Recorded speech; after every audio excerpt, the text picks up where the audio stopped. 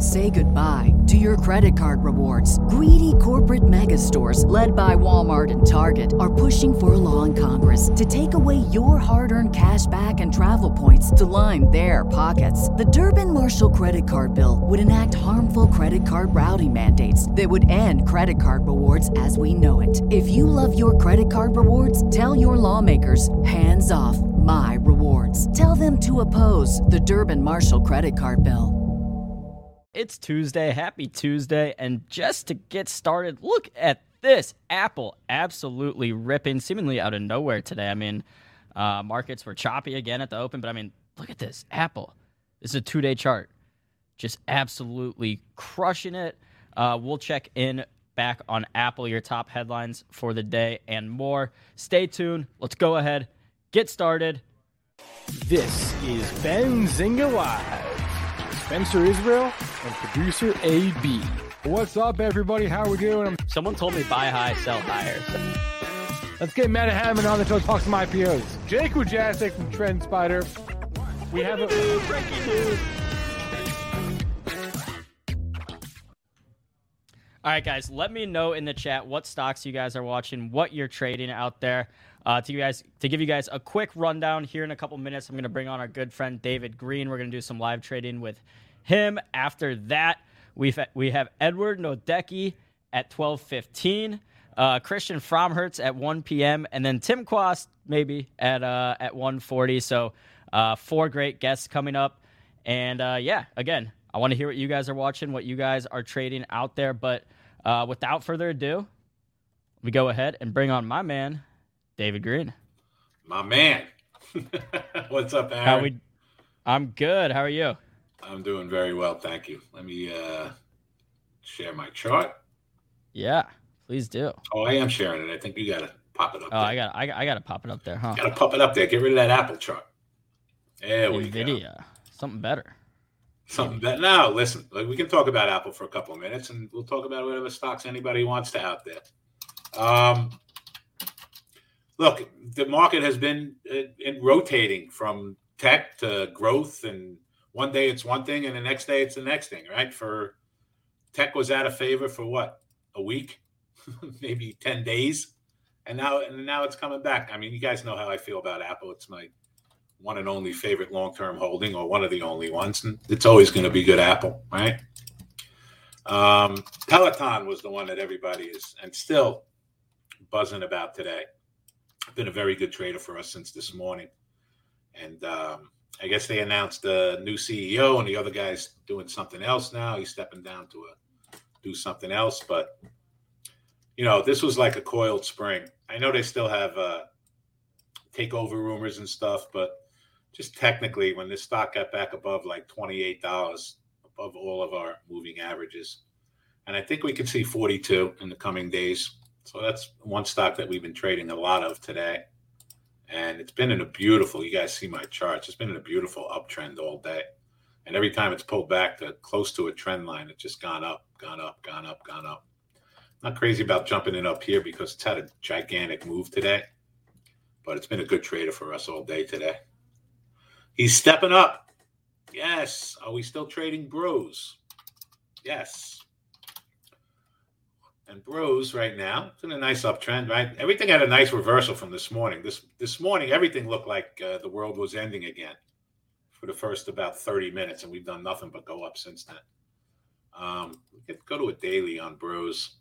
Bros looks fine. It's above all the moving averages. Looks okay on a daily chart. And the video was another one today. Everything, again, if we look at this morning, right? Every stock looked horrible this morning for the first 30 minutes or an hour. And now we just slowly went up and looks like probably going to hold this for the rest of the day, I would think. So we're looking to buy, NVIDIA, AMD, some of these things if we get pullbacks to the trend lines. Bro was 50 cents off the pivot point. Yeah. Alcoa, yes. That's been a big winner today, right? All right, we're starting to get a little pullback in AA now. I guess it just got a little overbought this morning. Let's see where we are in a daily in this thing. Yeah, I mean, look, this thing just got a little stretched today at one point, right? Stock was up almost $9. So we got a couple technical levels coming in AA now, and this is a great trading stock. It's so thick that you can have nice tight stops in it. Let's look at AA, guys. I like AA, guys. If we get down to about 69.70, we can do a full trade down there. That would be $2 off the high. I think we get a bounce from that. We'll put out an order with everybody here. Yes, I'm back, Richie. That long-term chart on Alcoa is nice too. It's just been going straight up since the COVID bottom. Exactly. Well, we go weekly. Yeah, I mean, that's just a beautiful chart. Going way back. Earnings were great. Yeah, it's a good-looking chart. Again, commodities were all doing very, very well earlier today, right? I think everything's coming back a little bit, but gold was up a bunch. Silver was up a bunch. I don't know. This market has been great. That's all I can say. I mean, if you're a trader, right, like we are, we're short-term traders, the volatility has been incredible. And I don't see that going anywhere for a while. I think we're going to have this kind of volatility on a daily basis for a long time from here on out. So, which is good. Good if you're a trader, but sometimes we get these giant moves that aren't so good for long term. But, long term, you always buy stuff as it goes down and comes back to you. So let's see if we can get AA pulled back a little bit here. Microsoft, we're looking for a little short if it gets stretched out here. Spider's getting stretched now. Let's look. I don't know. Let's take a look at the spiders on the daily chart now. I mean, we're not really getting stretched yet, but let's go daily here and see where we are. So look where we are in the daily, everybody, right? We had this, big move down. Now we're kind of sitting right in the middle of everything. So this is what I call, we're digesting now. We're sitting right in the middle of everything. And if anyone can tell me where the market's going to go from here, please let me know, because I have no clue. I have no clue. We're right in the middle of everything. Have you traded BABA at all today? We looked at BABA this morning. Oops, you're right. Let me make that AA 69.70, not 60.70. What are you looking at, Ken? And where do you get a boom from? Oh, GameStop. Well, what did GameStop just do? Oh, wow. Look at GameStop today, guys and girls. That isn't a beautiful uptrend today, right? Ken just got a fall from moving average. Hey, look, well, we just got an 80 RSI. Let me show you guys what we look at when a stock gets really stretched out like this and we have no technical analysis above, right? The stock just got to an 80 RSI and it's $3 above the moving average. So when something like this happens, we're going to look for the 1 minute chart. And you see when we got this red bar, guys, 1 minute chart, right around 109.80, the stock quickly went down $1. So a couple of people in the room just caught that. When we have no resistance anywhere, we got to look for what we call a far from moving average trade. Is Roku have a future soon? That's a great question, man. David Green, we end long green with your experience. Yeah, that was a fast one, Ken. You didn't even get time to post it. Let's look daily in GameStop. So let's look, guys, into GameStop, okay? Daily resistance was about 107.50. And I was pegging this stock to go to $78. That was our weekly level, which we then didn't quite get to. But let's look daily now. This thing looks interesting to me now. Right? We just cleared the 9 and the 15 EMA. Let's call it 107. Well, I would say this now in GameStop. If we hold this 107 level, this thing's got a lot of room to go up from here. So short term, maybe you like GameStop, you can have a 107 stop, right? For today, yeah, I would definitely be looking to buy it on a pullback now. If it pulls back to our trend, 107.30, 106.30, we can buy a little bit now. AMC, you guys know how I felt about AMC and how I felt about AMC for a long, long time, right? I don't like it. I haven't liked it since $60. It's another one, Look how bad this is. This is a daily chart, guys. So unless AMC can show some strength, let's just call it $17. Unless this can show some strength above 17, I don't know. I just read an article about how they're doing, and they had a really good quarter. But, I don't think we're ever going to get back to pre-pandemic levels as far as people are going to the movies. So I don't know. Yeah, I agree. I don't know. Not something I like. But I mean, that's a stock like GameStop that can rip at any time. So No question about it. So here, my advice to anybody who likes AMC is to play with options. You play some wacky options to the upside, and it's like a lottery ticket, right? That's the only way I would do it. Daniel's asking about Moderna. Yeah, that's been a wacky one too, right? I'll talk to you guys a couple of ones that I've been looking at that I want to get long soon. But let's look at Moderna. Look at this morning, 147 we got. So let's just go to the daily chart. Alcoa is really slow. Yeah, let's cancel it for now. Cancel Microsoft. That ain't happening. Let's go daily in Myrna. We know what this thing has done, right? Let's even go weekly so we can. $500, okay? So here's a spot that we've been looking for in Myrna where I would get involved. Now, we got earnings coming out, right, on the 24th. So the only way I'd be playing Myrna now is with options. But we have a level, a daily chart down around, I'm going to say 130, let's just call it, that we were looking for where I'd be interested in Myrna, down around $130. But the daily chart is horrible. The weekly chart is horrible. At some point, look, now that it seems like the whole world is kind of getting over COVID a little bit now, right? Everyone's a little more comfortable. But the bold case with Moderna, at least for a long-term trade, is that it's a company outside of just, they have other products outside of just the COVID vaccine. So I agree 100%. That's why I kind of like it down at that. Again, guys, everything I do is based on technicals, right? Right. So for me, it would be a swing trade if we got down around 130 and held that level. Would be really good. I kind of like that. So that's what I think about Myrna. Look at NVAX yesterday. They had some good news, virus news, and today it completely reversed. This thing was $100. What was it yesterday? $101. $101.39. It's down 25 points from where it was yesterday. So these things are, very, very, very, very volatile. Twitter. I'm talking few months of swing. Yeah, you're in AMC at 954. All right, let me ask you this, Ziri Bullish. You're in AMC at 954. Did you sell any stock when it get to 40, 50, 60, and 70? That's the question, right? Because I know a lot of people were in at those lower levels, but didn't sell any of it. What up, Brian? Let's see. We take a quick look at Netflix. Yeah, sure. Holy GameStop, guys. Oh, wow. Never mind. Let's keep looking at. Nah, that's okay. I mean, guys, GameStop, absolutely 100%, 115.45, right? That's our pivot point. That would be $8 above the moving average. Let's definitely have something up there. And you guys can keep looking for the far from moving average trade in this, but I'm going to slap a little something out there at that 115.40. Anyone see any news in GameStop? Or is it just doing what it always does? These wackadoodle things. All right, good. Yeah, we'll put a little bit up at that 115.40. All right, which one did you say, Adam? Netflix. Yeah. Well, we know Netflix when the earnings came out, right? It took a bit of a beating. Look. A bit, yeah.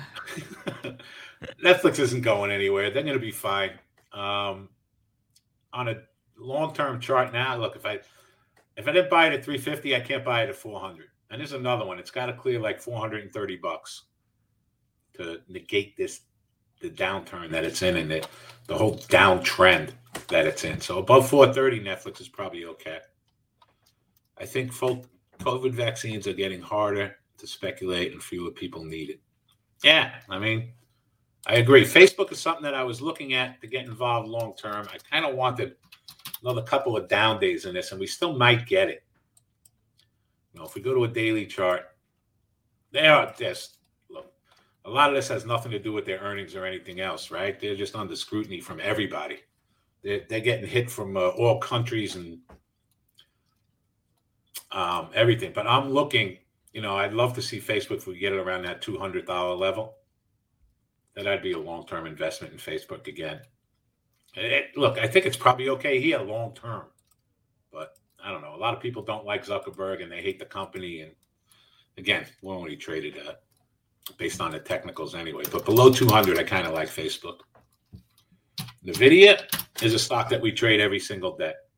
We love trading NVIDIA because it has a lot of volatility, and it kind of respects the levels that we have. We're at 249 now.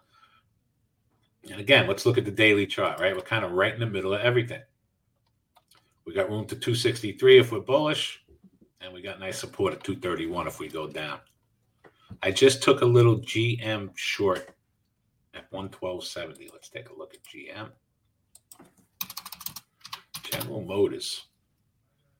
GM or GME? What are you talking about, Willis?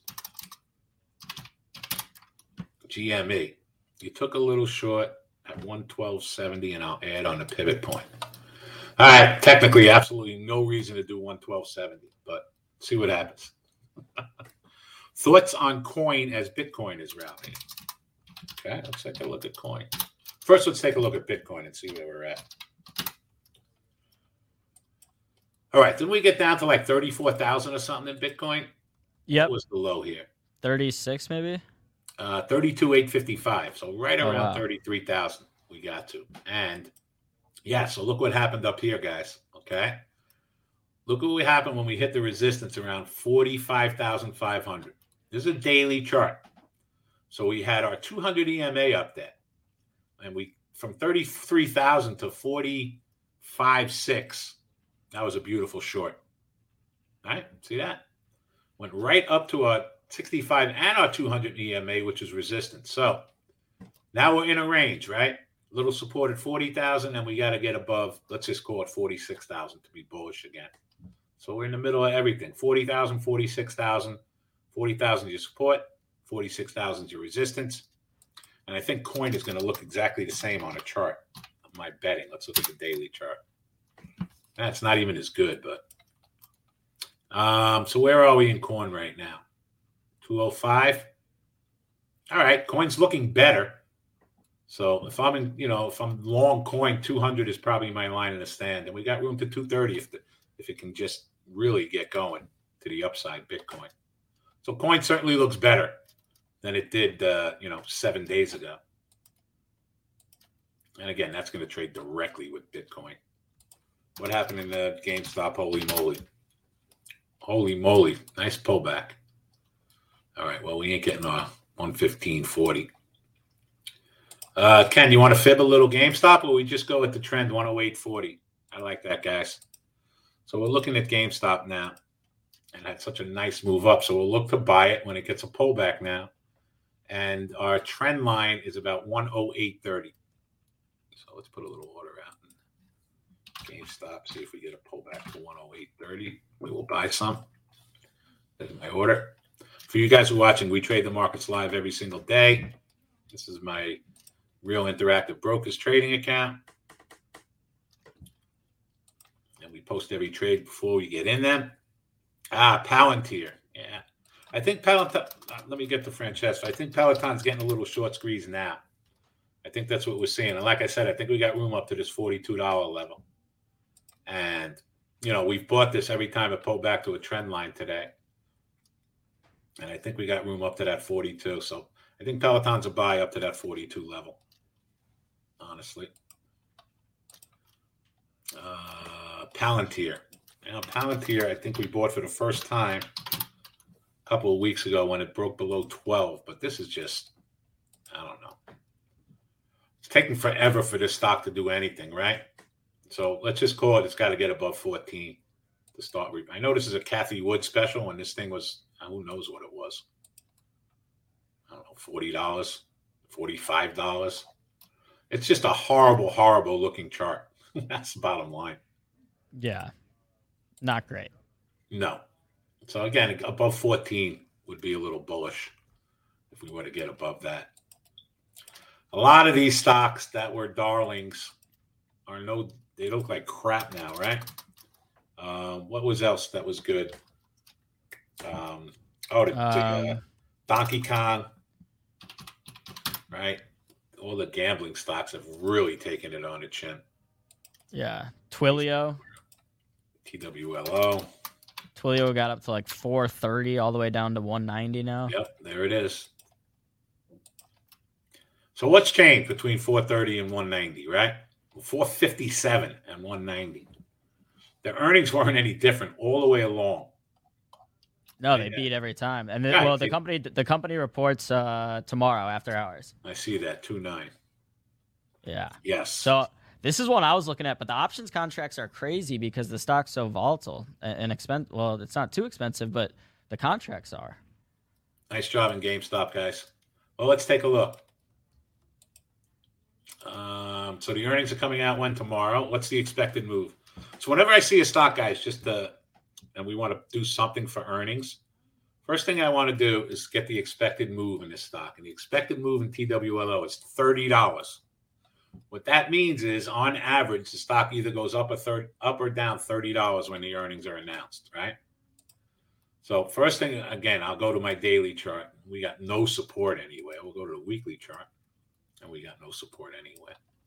And we're at $196. So 218 is resistance. That's up $22. 237 is resistance. That's up about $50. Let's take a look at the options now. Going with GameStop on a pivot point. I like it, Kent.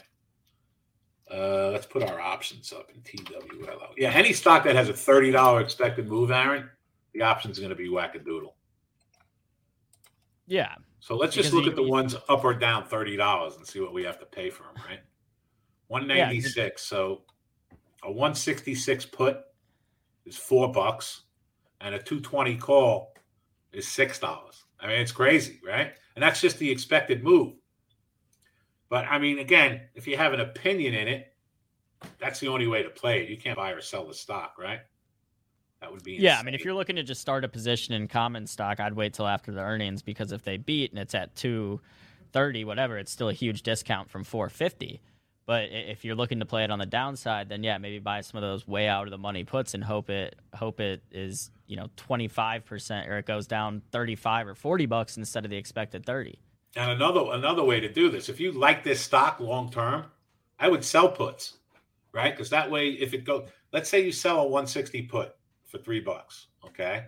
That means if the stock goes down $39, right, to 157, you would start with 100 shares if you did one contract in that.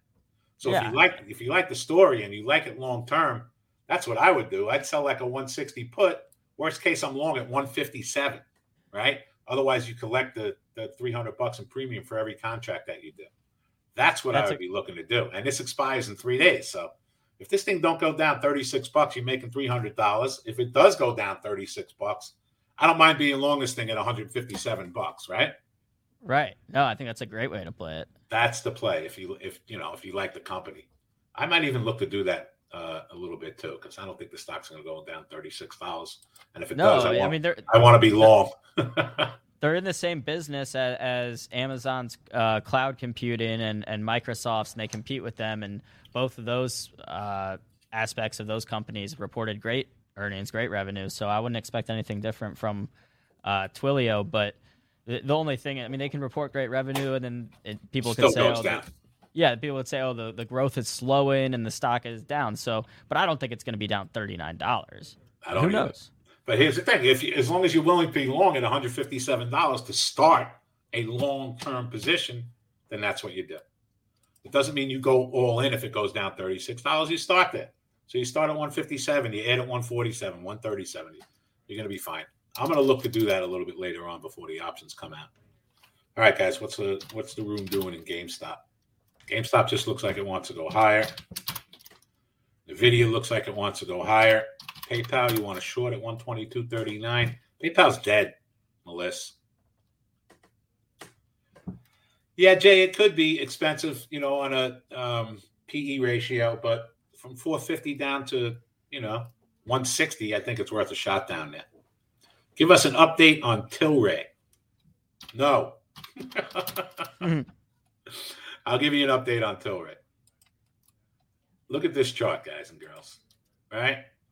I mean, that is just horrendous. That's a weekly chart. I have not liked these pot stocks since they started coming out. So, again, this is something that if you're in, I don't know, you got to hang out and see what happens. But, see, even when I look for long-term investments, guys and girls, I'm still looking at my technicals to see if I want to get involved in a long-term investment. There is so much competition in the space that Tilray is in that even if they make it legal worldwide, they're going to have problems making money. So that's what I think of Tilray. And again, I'm not, if you're in it, that's great. It's fine. It's all good. Stay away from that. Well, if you're not in it, I would stay away. SNDL is another one that was all these guys stocks were meme stocks, guys, right? SNDL, Tilray at one point.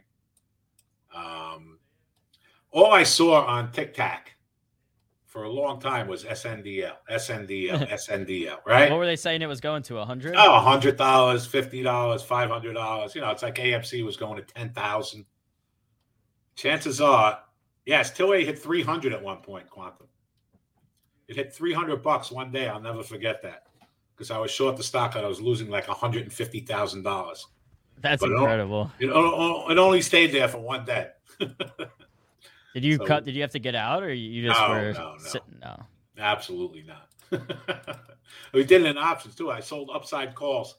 I'll never forget it. I sold 250 calls, upside calls, and the stock went to 300 in one day. So it was not pretty. But then it went, I don't know, it just went straight down 200 points in the next week. So ended up being all right. It's sitting at $6 right now. Yeah, exactly. Steve Jobs did not die for this. We can just grow at home. That's another thing too. Yes. SoFi is another one that we've traded in and out of probably 10 times in the last 6 months or so. And I'm not in it right now. We have been in it. We've been at it. We've been in it. We've been at it. We've made a lot of money trading this thing. Right now, again, I have no opinion in it.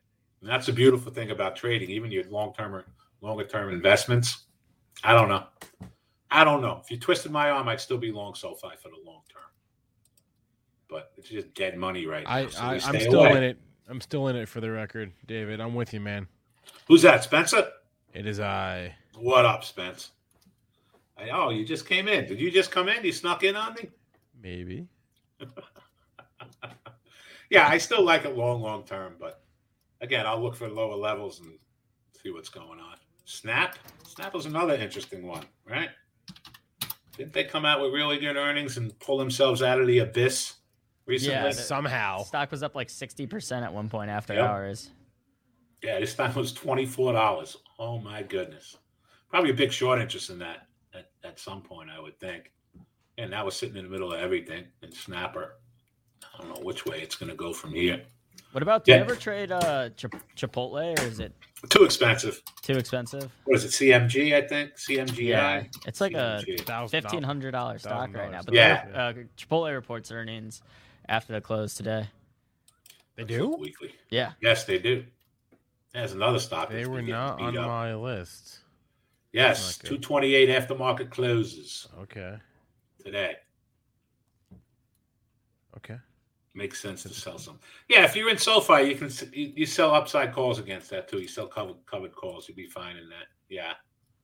I was just wanted to talk about something else, and I'm off kilter now. I screwed you up with Chipotle. You did mention earlier you had a few stocks you were looking to get. Yeah, long. Facebook was one that, if I had a couple more days down in a row, I'd start buying Facebook. PayPal's another one. This thing has just been getting destroyed. It still can't get out of its own way, PayPal, right?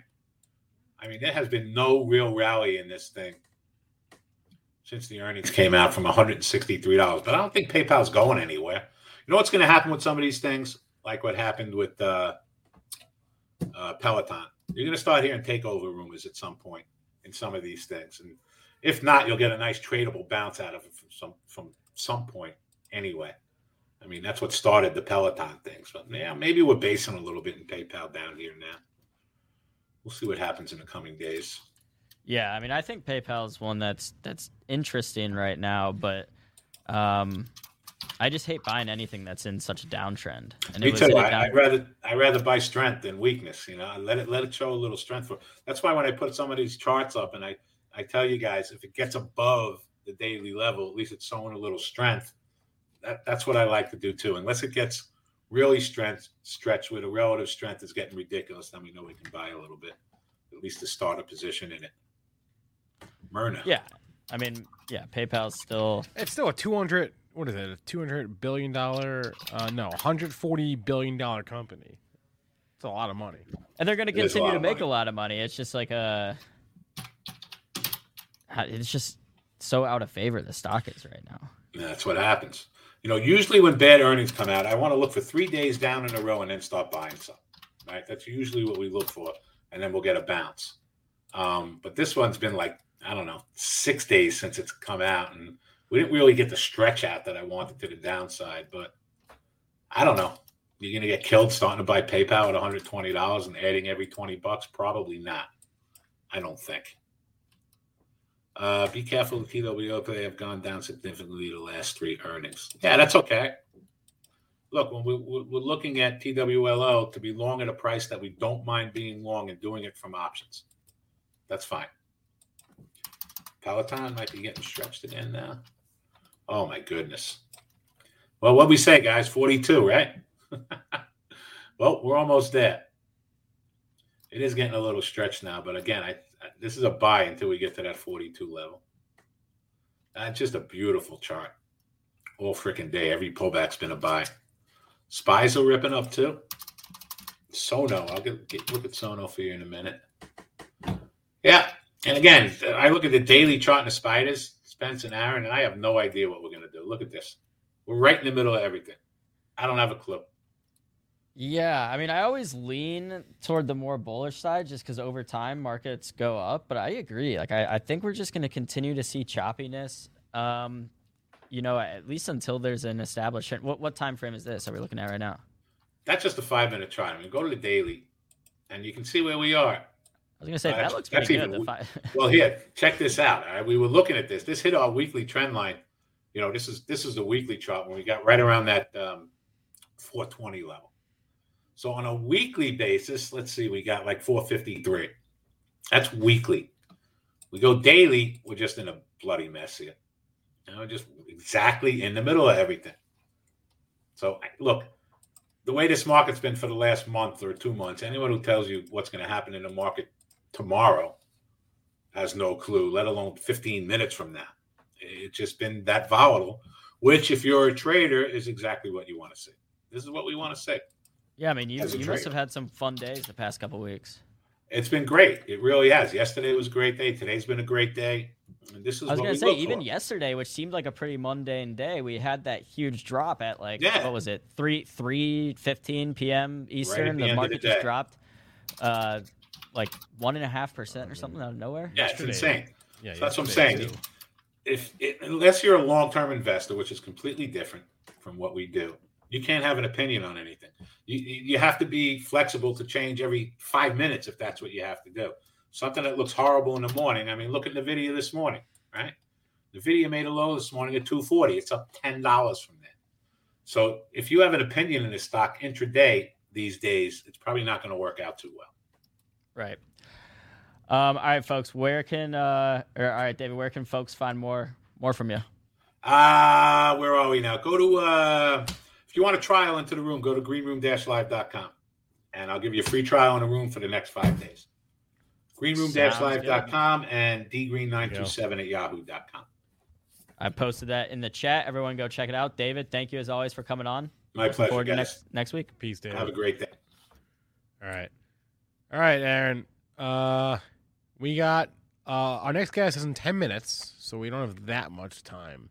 But after that, after Ed and Wakity comes on, we've got like a nice long half-hour gap. We got a lot to talk about in that gap. I want to talk about the 2 trades I made today. I want to talk about one was a big one though, right? Well, I mean they're both the same size in terms of dollar value. Okay. Yeah, I know the title said big trade, and I don't know. I guess I'll leave it up to you to determine how big a trade it was. That was me. Spencer didn't even know I was doing that. I just did it and put him on the spot. So it's okay. No, I had a couple. I hadn't bought anything. Oh gosh, the last thing that I bought, Aaron, that was not like dollar cost averaging, like the last I don't know. Oh wait, I traded the DWAC like 2 months ago, right? That was yeah, like that the was last fun. thing. Yeah. I hadn't bought anything in a while, so I bought 2 things this morning. We can talk about that. I want to talk about the Oscar nominations. I want to talk about. There's just some news on Bitcoin that we haven't discussed. There was. Yeah, I guess the SEC or You Department of Justice seized. Okay. Let me find the tweet. SEC. Yeah, you know me. Department of Justice just announced No. they've arrested 2 individuals and seized $3.6 billion worth of Bitcoin related to the 2016 Bitfinance hack. Dude, that's it right there. Look, I'm not gonna shit on the SEC, right? But like that right there. It wasn't. Sorry, I missed. It's not the SEC. It was the Department of Justice. All right, whatever. Government entities. 6 years later. 6 years. You said 2016. Yeah. 6 years later, commit a crime now, pay for it in 6 years. By that point, the money's all gone. Well, I wonder what's happened. Like, if the Bitcoin, if it's stayed in Aye. Bitcoin the whole time, the price has appreciated so much since 2016. Like, do you charge them as if it were, say, it was worth $2 million worth of Bitcoin at the time? I don't know. Or is it now it's worth $3.6 billion? How do you, if you're like a regulator or government entity, how do you even get access?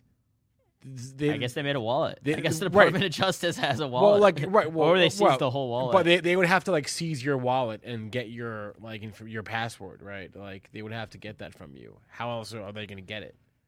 Yeah, and Bitcoin was trading lower off this, but I don't know how. Oh wait, Voodoo is right. I totally forgot. I blanked on the fact that I bought Activision last week. Thank you, Voodoo. I did that during the show. Okay, that didn't count because that was like such a small thing. Oh yeah, I forgot because we said as long as the deal goes through, you bank in what was it, 20%? I was referring to my Fidelity account where I do my like real stuff. I think I did that on a Webull. I bought the Activision. They're sending me these IPOs now. Thanks, Webull. Not interested. Yeah, I bought the Activision at what did I say? It was like 80 something, 79 something. I can check right now. It was in a different account than the one I have open. But yeah, that was a small thing. So do you want to know about the things I bought? The 2 stocks I bought today? I do. You do? Okay. Do we have a like drum roll or something? We can do a drum roll. Do we have a drum roll sound effect? I don't know. I don't know either. I'll bring the chart up on the screen. Let's see. Drum roll.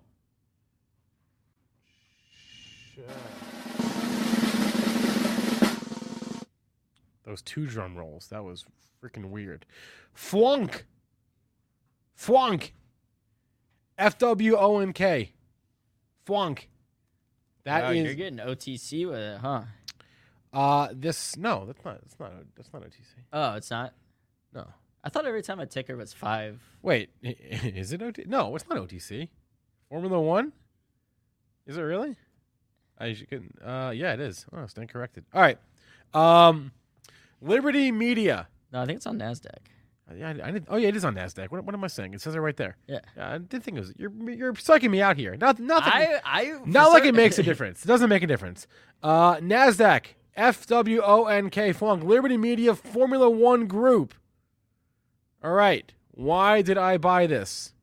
First off, those of you who are searching for this might see, there's 2 Liberty Media Formula One tickers. There's FWONK and FWONA. That's weird. What's the difference? Well, in reality, basically nothing. There's basically 2 differences. One, the FWONA is your Class A shares. Your FWONK is your Class C shares. The A shares come with voting rights. The C shares have more volume. I bought the C shares. I don't need voting rights. I don't need to vote in corporate governance initiatives. Just I'll be passive. Anyway, Formula One. You guys know this. The sport, Formula One Racing, Liberty Media is the parent company. They own Formula One. Why did I buy this now? I've been thinking about it for 6 months or so, kicking the tires in the back of my mind. Why do it now? 2 reasons. 2 reasons why I bought this stock now. Reason number 1, the time of the year, the calendar. We are now into February. The Formula One, 2 things are about to happen. 1, Netflix series. yeah, Netflix series, exactly right. The Netflix series always, the new season of Drive to Survive always coincides with the start of the current season, because the season obviously is showing last season, right, the prior season. So the new season of Formula One, the first testing is in 2 weeks. February 23rd is the start of the very first testing for the next season of Formula One, and the first race is about a month. It's a month and a half away. March 20th is the first race. So because the Drive to Survive show always coincides with the start of the Formula One season, I thought, okay, we're probably going to get a new season in the next month or so. Season 1 came out on March 8th. Season 2 came out on February 28th. Season 3 came out on March 19th. So in the next month and a half, we're going to get a new Drive to Survive show. Why is that a big deal? Because this show is the driver. Pun fully intended. This show is the catalyst to grow Formula One in the U.S. Netflix doesn't break out rankings for their shows, right? But this is like one of the most watched shows. Wait, yeah, they do. No, they like show like the top 10, but they don't like show like yeah. that's what I meant. But when it comes out, I bet you it breaks the top 10. We can look at that Maybe. when it comes out. This show is a monster, and there is so much white space for this sport because they're really, in the grand scheme of things, they're not that big in the U.S., but they're huge overseas. They're huge in Western Europe. And I binged this last summer. I knew nothing about the sport before I binged it last summer, and I'm thinking, all right, the season is around the corner. Let me get in on the action. Also, the other reason was I just listened to a podcast from Business Breakdowns about this business, and that got me extra excited. So FWONK has gone into the Fidelity count for a medium to long-term position. Okay. That was one trade. The next trade, I feel like should I just do it now, or should I just wait till after our next guest? I feel like Let's wait. Let's wait. Feel like wait. Yeah, exactly. Tiny Pie. It's going to be huge. Why is it going to be huge? Because people who follow the sport know that the ending to the last season, the last season that just ended, like a couple months ago, was insane. It was ridiculous. So controversial. So this is going to be the biggest season yet. I'm very excited. I bought Liberty Media. Liberty Media Formula One Group. FWONK. Can Netflix be a sympathy play here? No, not really. I mean, I don't think the series is enough to obviously make like that big of an impact on Netflix's revenue, but just any good press about the show, something like that, maybe get a nice little bump. But maybe potentially. So anyway, this is the first like medium to long-term buy that I've made in quite some time. Activision notwithstanding, because I guess that does count as a medium-term buy for me, but that has a clear end date. This one does not have a clear end date. So anyway, stock in a clear uptrend. Formula One Liberty Group, and season starts about a month from now, and I'm banking on even more enthusiasm for the sport, for the company, and as people realize, whoa, I can actually invest in Formula One. Let's do that. So obviously a huge uptrend for that, and let's go to a weekly. The one thing I also did, and it wasn't a great indicator per se, is I did go back and look at like how the stock performed around the other releases of the prior seasons. But again, Formula One is so emerging in the U.S. that it didn't really show me any. It basically didn't show me what I wanted to see. Basically, there was no clear pattern. If you go back to February, again, as I said, February or March 2019, February 2020, and March 2021, you had other like things going on in the world, like COVID, that took precedence over that. So no real trend there. But I'm banking on Formula One, and I'm so excited for the next season. I will tell you guys the next stock I bought this morning after our next guest. He is here right now. We're going to switch gears from talking Formula One to talking a combination of real estate and blockchain technology. Ed Nwakiti is the CEO of Red Swan, and we asked Ed to come on today to talk about, to some extent, real estate, because that's what Red Swan does, but mostly to talk about like the tokenization of stuff, of anything, of assets, right?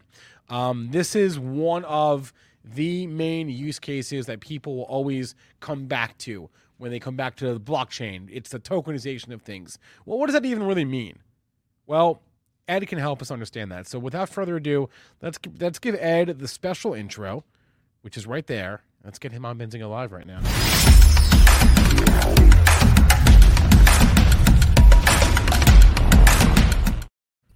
Ed Nwakiti, CEO of Red Swan, welcome to the show. Thank you, Spencer. Glad to be here. All right. Glad to have you. So I sort of teed it up a little bit. Red Swan, you guys do tokenize real estate, but before we get to that, can you even explain, like, I guess, what does that mean? Tokenization is basically taking a hard, durable asset like real estate and putting it on the blockchain in either one unit or in several fractional units. And so it's just a matter of taking the title of something and now register on the blockchain so that it lives there and is a more secure place to be in terms of distributions, access. So we just use this in a way to make real estate investments more liquid now and also more affordable for investors. So maybe you can speak a little bit about why you guys did this. Real estate is not an obscure asset class. It's not emerging really in any way, but it is maybe in a bit of an uptrend right now when you consider that it's in a lot of ways a hedge against inflation. But it's not it's not like NFTs or is what I'm referring to, right? It's real estate, right? It's like the most conventional thing there is outside of maybe gold, right, or oil. Absolutely. So why tokenize? Why put real estate on the blockchain? Well, real estate is an old asset class and is with the largest asset class in the world, with over $250 trillion of value worldwide. But in commercial real estate, it's been really a game for the wealthy, and so many people don't have access to the value of real estate. And so by putting real estate on the blockchain and then now dividing it into shares, it makes it more attainable for investors to be able to own high quality real estate like everyone else on the institutional side.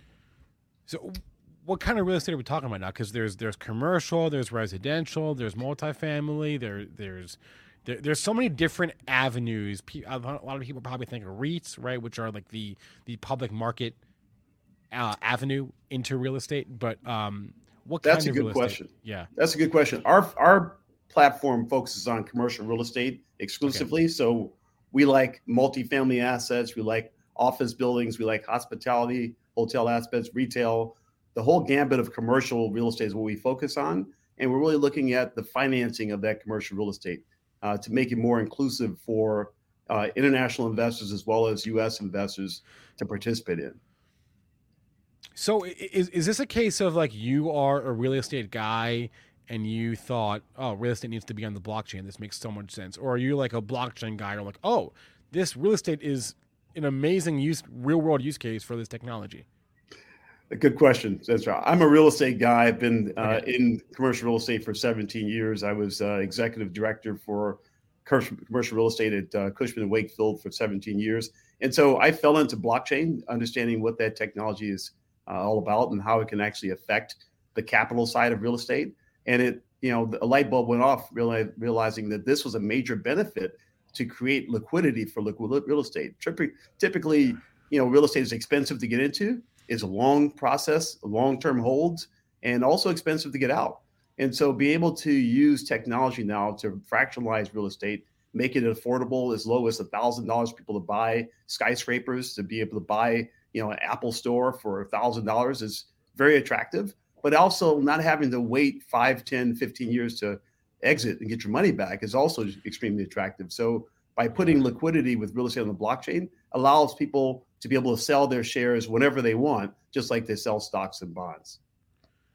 Yeah, I think the hurdles in and the hurdles out, that's probably the biggest the biggest reason people don't play ball, right? Don't participate. It's just it's such a unless you're buying a REIT, basically, it's such a it can be a massive pain in the butt to invest in real estate, to buy real estate. I mean, it's amazing, like the whole industry, how little it's been disrupted, how they rely on physical documents and faxing, and somehow real estate agents haven't really been disrupted at all.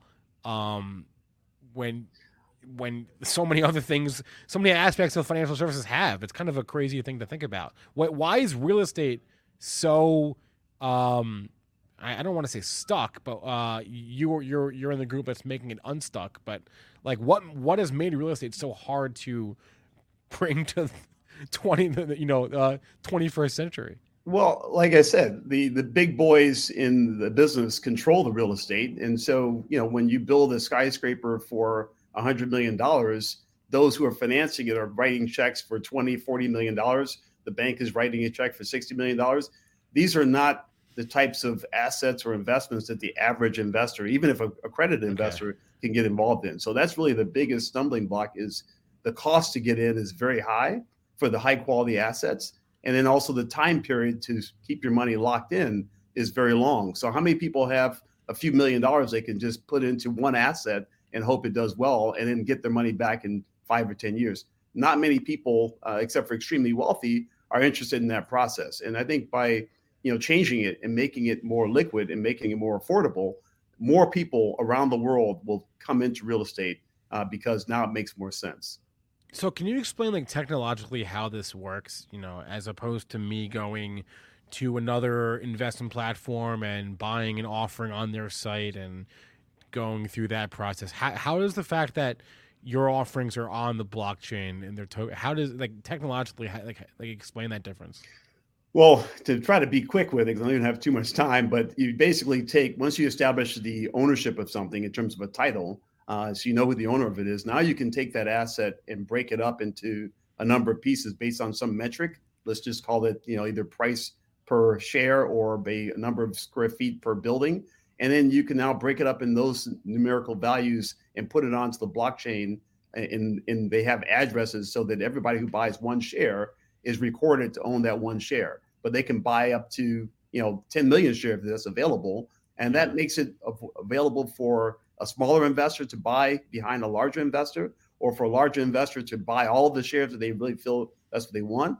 But it just creates more dynamic activity around investing in real estate, just like you're looking at stocks, right? When you buy stocks for Apple, you're not going to buy the entire allotment of Apple stock. You're going to buy the shares that you can afford, and you're going to hope that it goes up and meet your short-term valuation, and then you're going to sell it. Well, that's exactly what we're doing with blockchain with real estate, making it like a stock, so that this is really a digital security in a piece of real estate. And that piece, one shareholder, one share of that real estate allows you to have the benefits of the profit and losses of that real estate, as well as the depreciation, just as if you were, a $500,000 LP investor. What are you on your own blockchain network, or how does that work?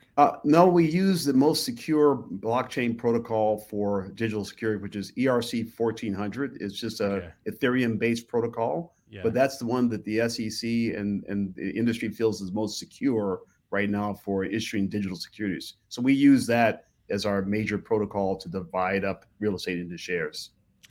What kind of, obviously real estate is like a very, very heavily regulated industry, but crypto a little bit less so. So I'm just curious, like, what kind of, well, not a little bit, a lot less so. I'm just curious what kind of regulations that exist to with regards to tokenization. Good question. The SEC and FINRA are the leading regulators regarding tokenization, and they require that first all investors have to be accredited, and so you know what the accreditation standards are. Then also all investors who are participating have to go through a KYC, so we know who the investor is and make sure they're not on any kind of bad boy list or AML, anti-money laundering list. But once that's established, then there's a process for onboarding a client and also process them through buying shares. But once they've been verified for the year, they're good for the full 12 months of that year. So they don't have to keep coming back to get verified each time. Just once the first time, and then each year they have to update that. But once they're there, they now can look at a variety of properties, whether it be high rises in New York or hotels in Los Angeles, and decide if they want to buy whatever number of shares they can afford to buy. And this gives them an opportunity to spread their wealth and create a portfolio of unique properties that they want. A REIT usually has you buy into a pool of properties that they pick. And sometimes they're picking properties that are good, and sometimes they're picking properties that are bad. And you only have the option to buy, the entire pool of assets as opposed to buying exactly what you want to invest in. So if you're living in California, San Francisco, and you want to buy all the high rises you see in downtown San Francisco, with our process, you can do that. With a REIT, you'd have to buy the high rises in San Francisco as well as, San Diego, New York, and Idaho, wherever, as a package, which is sometimes not as attractive. So, and then Daniel Angel in the chat is getting at what I was trying to get at, which is the tokens that investors can buy. How are they classified? Are they security? Are they securities, or they're just tokens? They are securities. Okay. So, and they are governed by the SEC, unlike NFTs, which are not securities. Okay. So when you're buying an investment vehicle where others are putting the money in to make a return, it becomes an investment in a security, which is the process that we follow. Can you explain the domino process where involving some sort of a deal where, let's say, you invest in a high rise or whatever, a skyscraper in Manhattan or whatever, and then it changes hands, or the deal collapses, or there's some sort of a event. How does that play out down along the blockchain and down the line to the end investors? Well, I think giving the investors the ability to sell an asset 24/7 by putting it on a secondary exchange to exit prevents those kind of catastrophes. I mean, in hospitality, if you knew that when COVID first hit and you knew that was going to have a detrimental effect on hospitality, you could now put your shares up for sale and sell them at the highest bid. But if you don't have that opportunity, you have to stay in until the sponsor figures out a way to liquidate that asset, and it might be too late, and that asset may get foreclosed by the bank. So I think having the ability independently to exit your investment holding is all the benefits that people want to make sure that they can do a very reasonable job of managing their investments. What are the downsides here? I'm sure there are downsides. Let's rephrase it. What are the risks? What are the risks associated with having a tokenized asset on a blockchain that don't exist for regular old, boring, and old-fashioned real estate investments? Honestly, Spencer, I don't see any risks. The same risks of owning an investment, whether it's going to go up or go down, is a risk you face. But I think tokenization is more clear, more transparent. When you buy a share from a stockbroker, you don't even get a share. You just go to the statement, and you get a statement with a text on your statement saying what you own. At least when you buy a share of stock that's been digitized, you actually can put that in your digital wallet and hold that share, and it's in your name. You're on the cap table. So I think it's more liquid and more risk free than buying the old-fashioned way where you don't really know what's going on. You just basically trust the system. Here, you actually don't have to trust the system. You can trust yourself if you know what you have in your wallet, and you can spend it when you want to spend it. If you want to buy more, you can buy more. And I think that's the real key. And you're not paying commissions to get into this transaction like you would on a normal real estate deal. You're not going through a broker that's going to charge you a commission to get into the asset, or a mutual fund is going to charge you a load fee to get into the asset. Sure. It's straight investment into commercial real estate. Can these tokens be staked? There are ways on staking the token. They're wrapping the token to make it put on the blockchain like a crypto asset, and then you can stake it for yield. So yeah, there's a way that you can actually generate yield from the asset itself.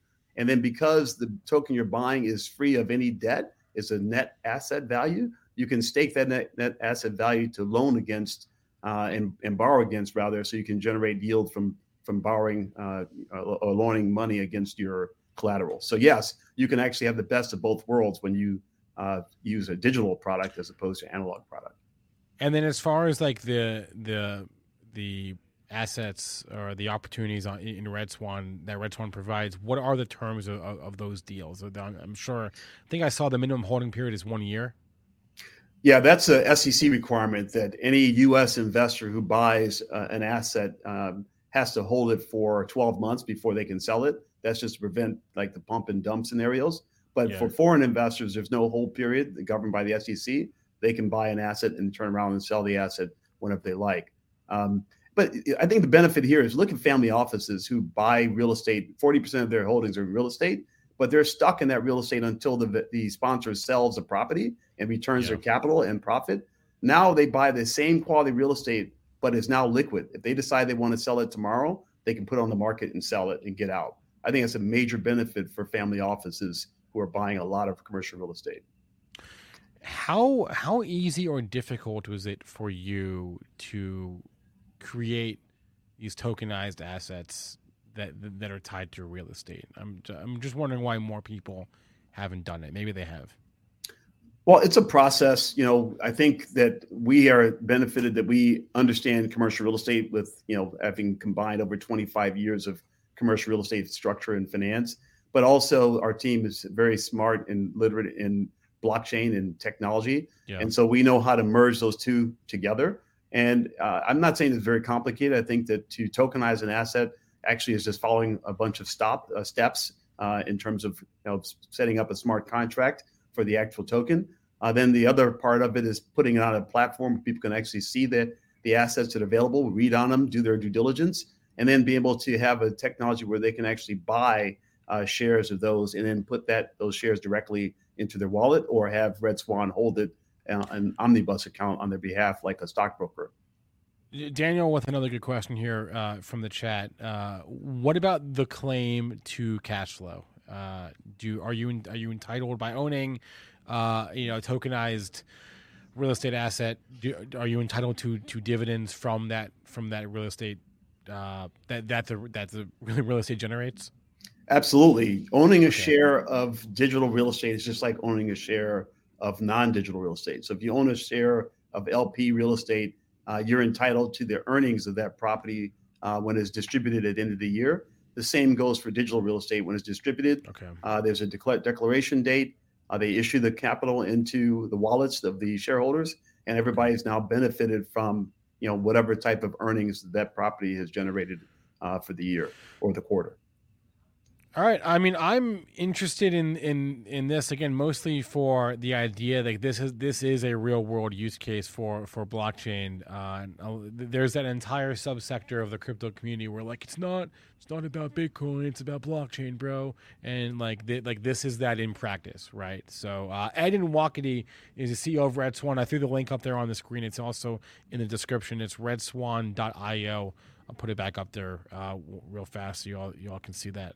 Yeah, I agree with you, Spencer. This allows cryptocurrency holders to have a solid asset that's less volatile. So, you always want to have a balanced portfolio. You can have crypto like blockchain that's volatile, but you can also take some of that crypto and buy digital real estate assets, which give you yield and are less volatile and also grow in value. That's an interesting point. So you could, in a way, it also diversifies your own crypto. It's still crypto, but it diversifies the crypto.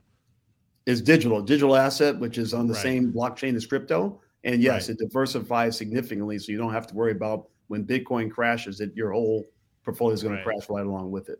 Right. So if you think of your portfolio from your, your retirement portfolio on one hand and all your digital assets on the other, and they both need to be diversified in their own unique way.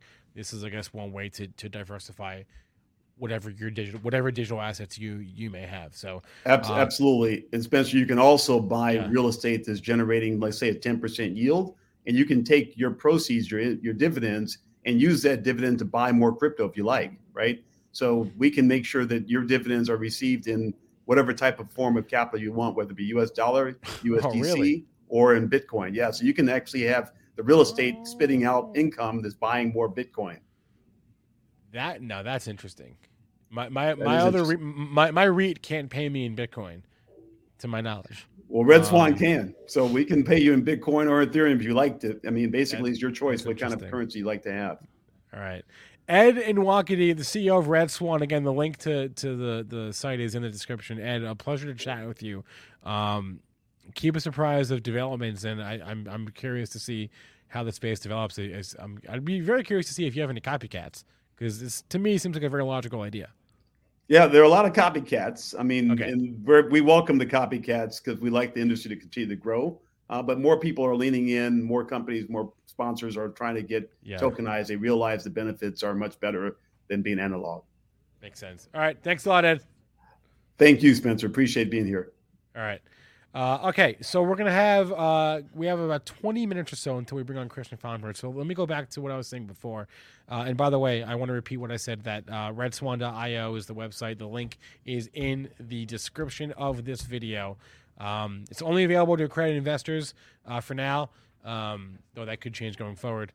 But very interesting idea, real world applications, actual use cases of blockchain. That was what people were saying in like 2017, right? It was like when Bitcoin was going to 20,000, they're like, oh, it's not about Bitcoin, it's about the blockchain. This is that. It's taken a hot second. It's taken a minute for these use cases to like make themselves clear, but Red Swan's doing that. So I appreciate that. So anyway, back to what I was saying before. So Fwonk, right? I acquired. What was my number? 20. This is a small position for me. 25 shares of FWONK at a cost basis of $61.91. I bought this morning, and again, I ran through the thesis. We're buying this ahead of the start of the F1 season and the premiere of the next Drive to Survive documentary series on Netflix. Which I am super bullish on. So we're preempting that. So I bought two things. Formula One in an uptrend. I bought another one that is in a downtrend, but on a very similar idea. And this one actually I may live to regret, or I could regret both of them maybe, Aaron. But I also bought Eli. Ooh, Callaway Golf. Okay, now. Why might I regret this? First off, it's in a downtrend. You can clearly see that. But second of all, they report earnings in 2 days. They report earnings Thursday after the close. I bought it anyway. I may regret that, but I bought it anyway. I think we're going to buy some with you. And I've thought about this for about a month. Why a month? Well, a month ago, the PGA Tour announced a similar kind of documentary series like they did with Formula One, but with golf. So they're doing they're taking the same idea, right? We have this niche sport. It's very expensive. There are not that many young fans in the U.S. Let's see if we can duplicate the success we had with Drive to Survive in racing and do that with golf. So I don't know when this series will premiere. They haven't announced it yet. All I know, Aaron, and you can correct me if I'm wrong, but to my knowledge, the PGA Tour, the season runs like August to August, right? Or September to August, right? I think the new season starts in August, I think. Yeah, well, kind of. Right now, around this time of the year is really, for all intents and purposes, like when the PGA season starts. Okay, because you have a major. You have majors in March, April, May, June, July. I think there's one a month. April is I believe. Masters is the first. Well, you have the Players Championship. Maybe that's. It's not. Yeah, Players is considered like the fifth. Okay, so there we go. Yeah. So, but again, you have Masters, U.S. Open, Open Championship, and I'm forgetting one of them. Wait, what'd you say? Masters, PGA, Open. Oh, I missed the PGA. There we go. Okay.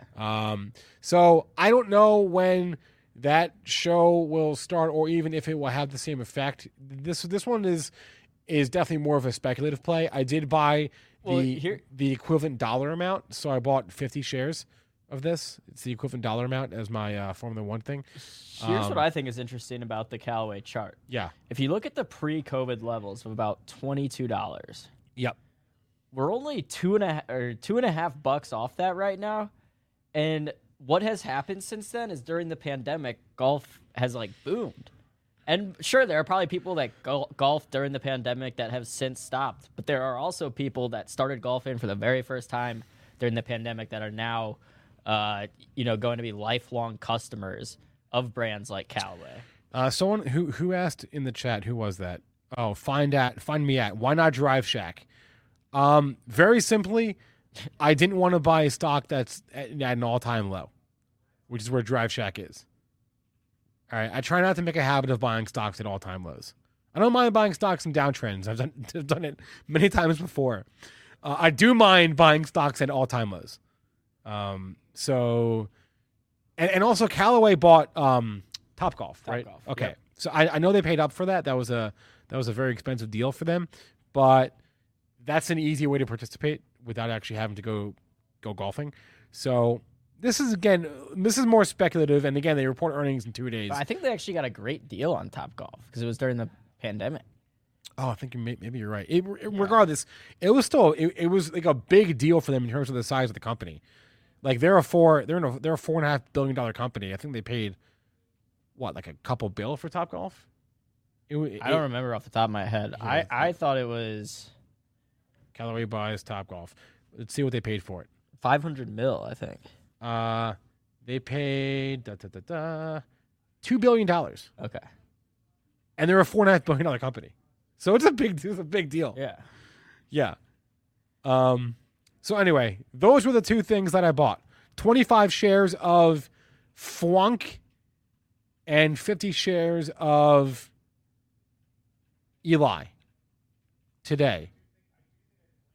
Same dollar amount, or roughly the same dollar amount, and definitely more convicted on the Flunk, on the Formula One, but these are my two newest positions.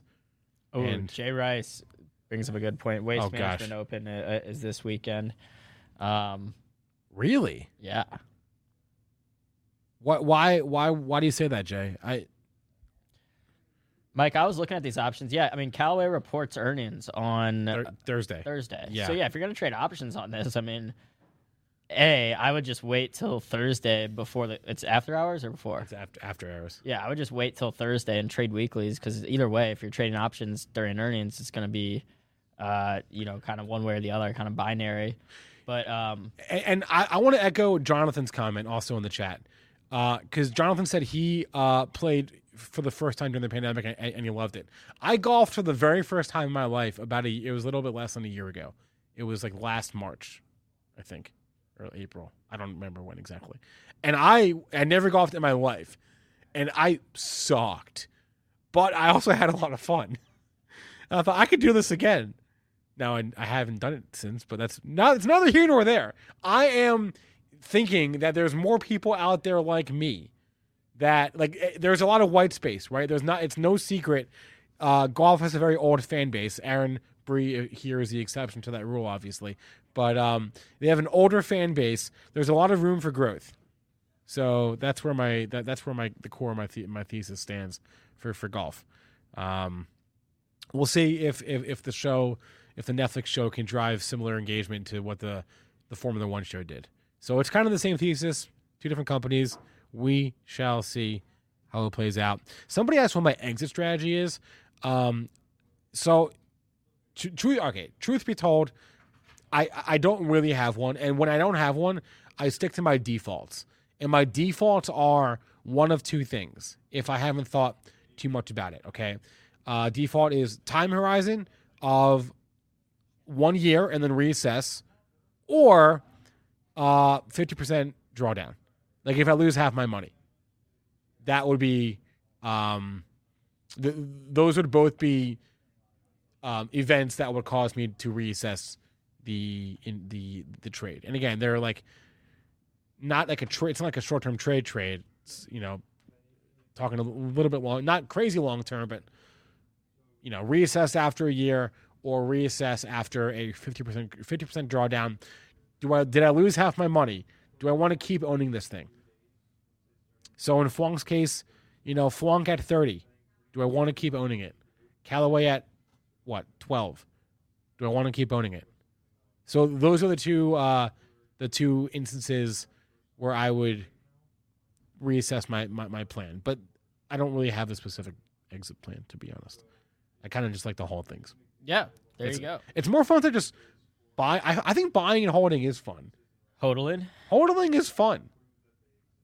It's a position. Yeah, and again, small stake. I'm in this Fidelity account, and I try not usually when I buy something new, I try to make every new position anywhere from like a single digit position, right? I try not to like buy if I'm going to buy a new stock, I'm not going to make it a quarter of my portfolio. I'm not about that life. So I'll make like single digit allocations to new things.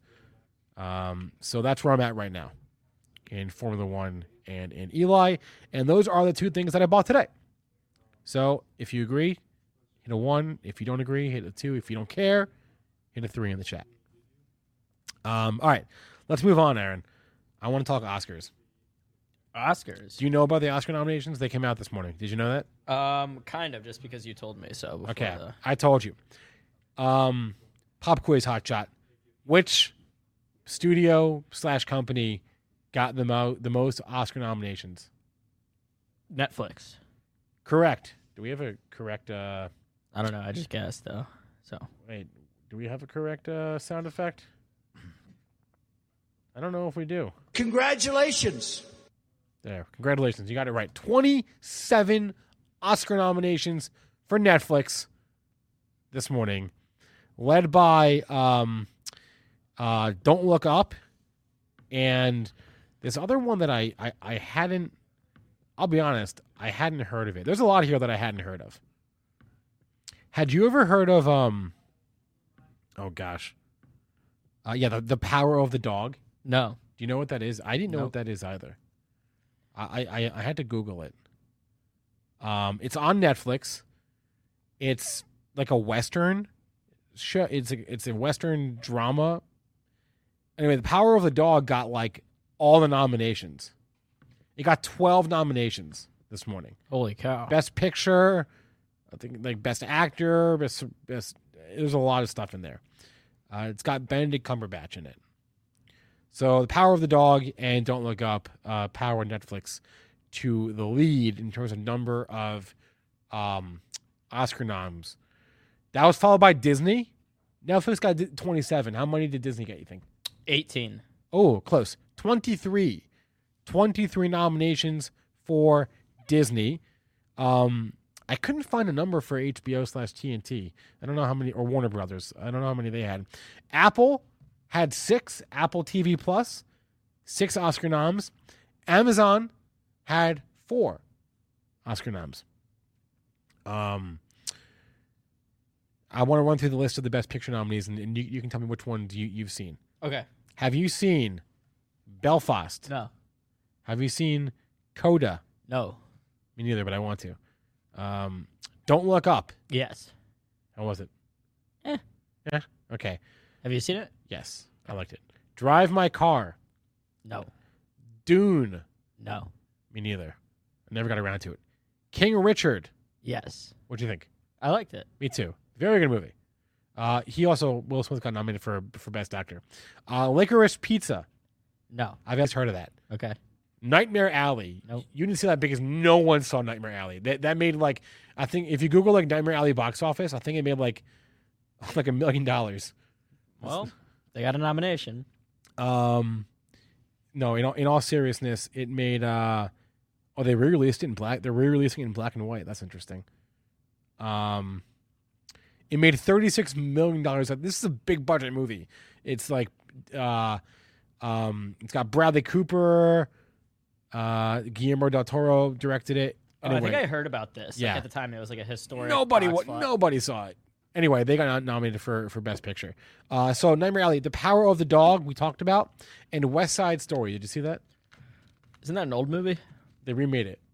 Steven Spielberg. Nope. Oh, me neither. I've seen the old one though. So, what's the difference? I want to know what y'all saw in the chat. Wait, you can get nominated for a best movie for just remaking an old movie, Yeah, turns out you can. and that doesn't seem right. Why not? I guess it must be a good remake. The funny story. Actually, it's not even that funny. But when we were looking at wedding venues, this is a few months ago. We were looking at places in New Jersey, and we went to this place. It's called the Art Factory. This like industrial factory place. And like the very first thing the guy said to us was, "You know West Side Story with Steven Spielberg?" And we were like, "Yeah." He's like, "Yeah, they filmed that here. They filmed like the boxing scene here." And I was like, "Oh, that's creepy." I kind of I could get married in a place where they filmed movies like West Side Story. That's cool. But we ended up not going with that place. Damn. So did the other place also have a movie shot there? No, it was a hotel. Okay. Nothing exciting there. Anyway, we have homework, Aaron. We have to watch all these movies and give our honest reviews. There's always a few that I hadn't heard of. I actually am kind of impressed with myself for having heard of almost all of them and having seen a couple. I haven't seen like any of the big ones in the last few years. I don't know if I've seen a Best Picture winner in like five years, but I've seen Don't Look Up. I've seen King Richard. West Side Story, I've seen the original, so that kind of counts for something. Yeah. Anyway, Oscar noms, they're out. I also want to see Coda. If anyone's seen Coda, tell me how that is. I don't know what that is. Child of Deaf Adults is what Coda stands for. Okay. Yeah, Andy Y. It's on the watch list, Andy Y. I'm a big fan. I don't know if this is the style, but I'm a big fan of these new like docu-drama type things where it's like half documentary, half drama. Does that make sense? Well, I've never heard of this. Like what was the social media one that they made all about like how social media rots your brain? Does anyone know what I'm talking about? On Netflix, The Social Dilemma. Social Dilemma. It was like half documentary, half drama. It was really cool. I'm a big fan of that format. Yeah, I'm with you, Christian. Those are the only two that I've seen. Is the one Andy Y is talking about on Netflix? Yes, it is. Okay. It's about this guy, this con artist. I'll watch stories of con artists all day long. I love that genre. Like Catch Me If You Can. Right. Yes, but that's in the genre. I eat that. I've seen it like 4 times. What's the ticker for the Rumble SPAC that was running yesterday? CFVI. Yep. How was it doing today? It's up 1%. Okay. No, but like what price is it at? It's at 15.24. All right. Hex 214 Pony. Yeah, I also considered Race, ticker RACE, Ferrari. And you know the crazy thing about Ferrari is they've basically like that company has admitted that like Formula One that is their marketing. Like they don't market Ferrari at all. Wait, right? How is Ferrari a $58 billion company? Well, if I pull up the chart, you can clearly see that it was not always this way. But in the last, let's see, the low of that move randomly, the end of 2018, this thing was at, we'll call it $100. So it's doubled in 3 years. How? They make a lot of cars. They do? It's a $41.5 billion company. But they don't do marketing, right? Their marketing is being in Formula One. Now, they are coming off a pretty bad season. And I'm not about to like the whole idea here was like it was a Formula One trade. It wasn't like a Ferrari trade per se. But no, I did think about it. And also there are other companies like Mercedes, obviously. It trades OTC. I don't know what it is in the US, but Mercedes and Aston Martin also trades, but OTC in the US. And there's one more. Who is it? Or one more that's rumored to join. Is it Porsche? I know Porsche has been rumored. For what? For a Formula One team. Oh. Cool. Porsche. Porsche trades OTC as well. What? But so does Volkswagen. And doesn't Volkswagen own Porsche or part of Porsche? Yeah, it might be like a joint venture. I don't understand how that works. No, I need to send you all wedding invitations. The invitations didn't go out yet. All right, no one got invitations. Volkswagen might actually get interesting here. VLKAY. VWAGY. VWAGY. Oh, what am I thinking of? I thought it was VLKAY. Is that maybe it? Maybe No. they have two. VLKAF. But wait, what was yours? VW VWAGY. Mm-hmm. All right, yeah, that's more liquid. Yeah, the thing with these OTCs, they're not always super liquid, so there's like no volume here.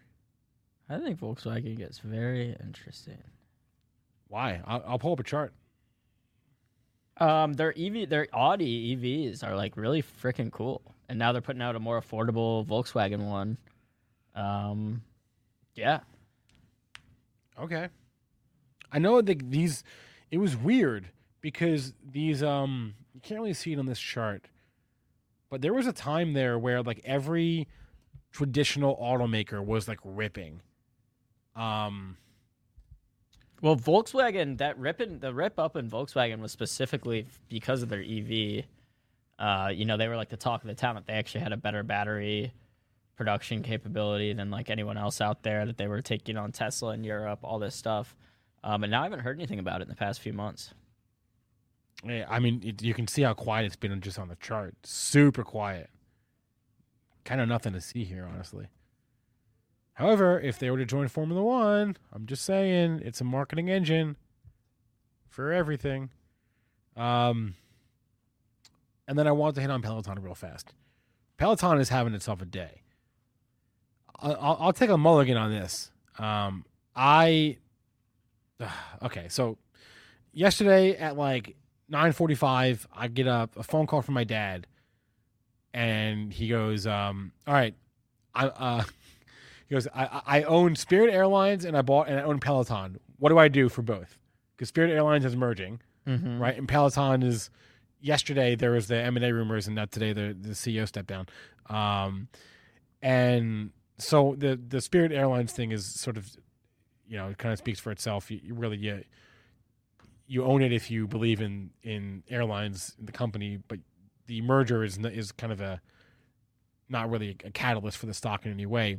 But Peloton, I said, Dad, it had a huge run up Friday after hours. It went to like $33, I think, after hours. It went from like 20, what did it go from, like 24 to, how high did it get? To 35.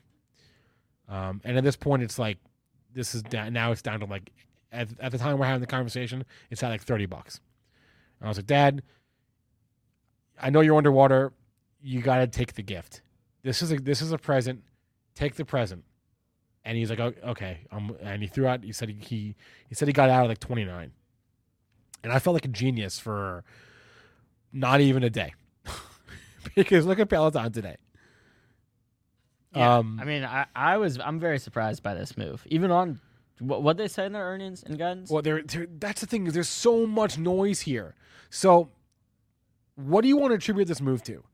Do you want to attribute the move to a chorus of people coming out and offering ideas on who could buy Peloton? Because that happened, right? You had the Journal come out last week and say Amazon and Nike. Now you've had Blackwell's Capital, this activist investor firm, come out and they said Lulu, they said Adidas, they said Berkshire, Google, SoftBank. You have Andrew Leff coming out from Citron, talking up, being bullish Peloton. So you can attribute it to that. You had a chorus of bulls come out there and say that there is a there. You can also say, and I suggested this morning, oftentimes when CEOs step down, that's a good thing. The market likes, unless the CEO is like a figurehead and they're more than a CEO, like Elon Musk is more than a CEO to Tesla. But for most CEOs, if your company is embattled, if your stock is down and you step down, the market likes that. They like seeing you out of there. So you could attribute it to that. You could attribute it to the bad news being out of the way. You could attribute it to layoffs. Layoffs means cost reductions, right? There's a lot of things to attribute this to. The bottom line is you're up to $38 here. I kind of think this is not a sustainable move. Yeah. Anyone, if you're buying Peloton now, why? Yes, that's it. Why? Our next guest, Christian Fromhertz, is just in the chat right now to us, Spencer. So it could be a short squeeze as well. Short squeeze. Christian Fromhertz thinks a short. Let's bring Christian on the show. Let's give him a special intro, and let's see what he says about it.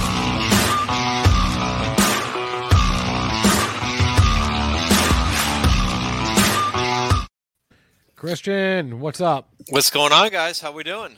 All right, you're saying short squeeze. I am looking at the short percent of float. I'm seeing 12%, but of course those numbers are not in real time, so It's impossible to say. You're watching the tape more closely. Are you just seeing anything that would indicate that? No, I mean, just watching the price action, I think, and my rule is like anything over 10%. It's such a beaten up name that I wouldn't be surprised if there's more short interest than 10% in something like this. And the fundamental story kind of, I would be, if there were no borrow cost or anything like that, and where we are, right now in terms of, there's more of a reopening trade, I think, that's going on today, which we can kind of go through some charts and take a look at. But I just think that people are short this thing because, they're hearing all these stories about, bikes having to be resold, and, secondhand bikes and so forth. And, there's a lot of stories about that, but it just doesn't fit the theme right now of reopening. And I think that if you look at what's some of the names that are really moving today, even like the airlines are having a good day, the hotel stocks, which we'll go over, and things like Live Nation, which I was just in a trade for Live Nation. I think that's kind of the theme. So I could see that some funds being long those names, right? We're also hearing about mask mandates being lifted in some states, right? That kind of goes with that theme. So I would think that there would be a decent amount of funds short. And of course, when you hear about, to me, it sounds suspect, right? That like all of a sudden, all these firms are interested, Amazon, Nike, are they really interested, or is it just a really good story? That's the thing. You have other people speculating. Right. But that's not the same as like, and it's all anonymous sources. Well, it's all like it's anonymous sources, but none of these companies have come out and confirm that they're the least bit interested at this point. And I'm not saying that they're not, but I'm just saying that it's a great story to be like, hey, if I want to cause a short squeeze, and, it just because I have those fundamental views that I think that the reopening trade is more in play, that doesn't mean, there's a story right now and it's moving the stock. And, we've seen this before with things like GameStop, and, there wasn't really a strong fundamental view there either, but that didn't matter. So, sometimes in the short term, these things don't necessarily have to matter. You could put your thinking cap on and think this through, but, if there is a decent short interest, you're going to see, a move from 28 to 38, in an hour, and no problem. So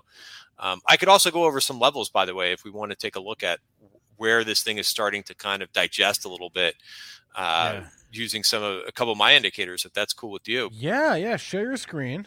All right. Let me bring this share screen. I just like... I don't know. You can attribute this to a lot of things. To me, it just screams present. This is Christmas, is what this is. Yeah, and I think if I'm not long, I don't have any position in it, but if I were, I would be taking profits into this. I think it's a nice gift. I do. Not to gift this to someone, but just the stock price going. So there's no confusion here. But yeah, I mean, if you look, so I use what's called volume at price, and I use an indicator that looks at what's called valuaries. We call it the market webs. But notice where we're kind of coming up to, right? And notice the other day, we rallied right up to 34, which was a level of high volume where we haven't revisited. And sometimes we'll just take these things out and then digest, right? This is supply that's up here. And also, if you look at this in the terms of the daily, so that was the 1 hour chart, by the way, which I can find some of these, high areas of volume that haven't been revisited. Hence, it's called a virgin point of control. And notice that we've gone right up to here and digested. And then if you want to look at this in terms of the daily chart as well, it's a similar concept on the daily chart. There's one of these value areas where price has not passed through at all. And we're coming right into one of those big volume areas, which is based on, if you look at the market profile, right, it's based on right here. Right. So that's exactly where we're coming into. So I think this is a great spot to take profits. Where I would be wrong is if we could stick above 40, and then the next level up would be 48. But again, price would have to stay above 40. So I think right now I'm going to call it, is a great place to take some profits. Would I short it? No, I don't think I would. Because of the high short interest, but certainly I would be a seller here. Yeah, I think that you would be a seller anywhere up here, nowhere specific, but anywhere up here. Yeah, and then if you really want to play the game, because again, in the short term, anything could happen in the short term. Yeah. If you're interested, if you think that this thing could explode higher for whatever reason, set your alert at around like $40. Right. And then you could play that game if you want to say that would be the next like rung on the ladder. Because I do see another one of these on the daily chart as well, that this could rally up to, if they really want to squeeze this thing, $50, and 47 are your 48, excuse me. So right in that, area of 49, 50, would be the next level up, but I wouldn't touch it like in that case, like even for a day trade, unless it like a 1 hour bar closed above $40. For those wondering, and I was a little bit curious, I just looked it up. The Peloton IPO price was $29, and it actually opened at 27. So it opened below its IPO. Yeah. See how the markets are never dull. There's always there always to be something like this that's going on. That's odd, peculiar. I thought I was a genius yesterday for saying, "Dad, sell your Peloton now." Yeah. And what? I don't know. I don't know. Yeah. I mean, hey, if you're long, congratulations, but you're probably underwater, frankly. So, yeah, I mean, and it all depends, where your cost basis is. If some people are reluctant to take the profits today because they have that in the back of their head that they may be long from a price much higher, but I would ignore that, right? I would think about, as always, like, where do you think the stock is going versus, where it was. And clearly on my charts, I can, tell you where I think that, there's resistance based on volume at price. And I think right here is a good level, to be taking profits or at least like recoup some, not have such a bad loss. Are all those red lines potential resistance areas? Yeah, on here, and same thing to the downside. They were support. They act as, these, were basically from up here. So the faster that you climb up, the more of these supply, levels that sometimes they come back into play, right? So this is one in here, and now this would be further resistance, but you have to be trading outside of value for them to be. So right now we are trading outside of value, but that could change within, a couple hours. So if we don't stay above 34, right, for the day, then you can forget about anything up here.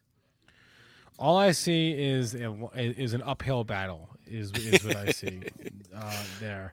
Now, and Name is pointing this out in the chat as well. This is a whole different scenario. If you have options on this, if you have calls or puts, and this can mess with the equation substantially here. So, yeah, I mean, and the options are insane. Unless you're like in and out in 5 minutes, I think the implied volatility is like way over 200%. So, you could just trade the stock if you really want, day trade this around. I wouldn't mess with the options unless you were trying to sell some premium or something like that, because the premium is so juiced right now in the options. So I don't think there's any reason other than that, if you're day trading in and out a couple minutes here and there, if you're not doing that, or if you're not selling premium and taking advantage of the juiced premium, then I would just be trading stock if you were so interested in the name. Yeah, I'm looking at the options chain right now, and they're pricey. It's interesting. I don't know. They all seem expensive to me. The calls are expensive. The puts are expensive. The bike is expensive. Everything is expensive here. The bike is expensive. Do we want to talk about some other things, or yes. Let's right. move off the Peloton. Let's change the ticker. Yeah. So I mean, I think what's really key. So I think to take a step back, the last week or so we've been dealing with a very wishy-washy market. That's a very technical term, by the way. But that's basically just an easy way to describe it. And it's been difficult to kind of figure out like what the themes are really kind of going to be, other than energy. I think everybody knows at this point how strong energy has been, and it's tough to look for new trades. I do think, might as well talk about energy because I mentioned it, but I think, my upside target, and I don't usually do this, but I do think that oil eventually goes up to 101. So I'll give you an upside target. You are the price is writing the oil to 100 people. You're saying no. Yeah. 101. I'm going over. So that's a technical level on my charts, but I don't necessarily think that we get there in a straight line. Notice one of these taken out at 93, Virgin Point of Control taken out. So as long as we stay above 88. I think the energy trade is still, definitely in play, but it's good to see a little bit of rotation and maybe some profit taking out of those energy names. I don't think, that's a very strong market when you just have that one group that is going crazy and there's little to nothing else besides some commodity plays, agriculture plays that have been acting well. So the question is, like, what are some of the other areas besides, because chasing energy now I think is late. And I think it's fine if it digests and then kind of regroups a little bit and builds. I think that the energy trade isn't over, but I think for now, I think there's just some more attractive areas. So everybody always seems to think, oh, is it going to be like, is it back into tech and back into growth? I mean, it could be, but I like what I'm seeing in the banks right now. And interest rates are part of the catalyst for that, but your regional bank ETF has been acting really well. KRE, right? And I think, I always start with the ETF, and then I'll look. Right. Depending if I can't find anything that I really like individually, then I may just stick with the ETF because if the sector ETF does strip you out of the individual company risk, which is nice, but you may not get as fast of a move. But I do like the trend that's going on here is we are trending right now in the regional banks. In the bigger banks and in the investment banks, it's a little bit more difficult, but they're starting to show some signs. Like I'm long Morgan Stanley. I got long Morgan Stanley yesterday. It's not acting the best, right? I want to see a big green bar here, but I'm willing to give it a shot because of this sideways. And I think the last time I think I was on your show a couple weeks ago and it ran out of steam here. I was long in here.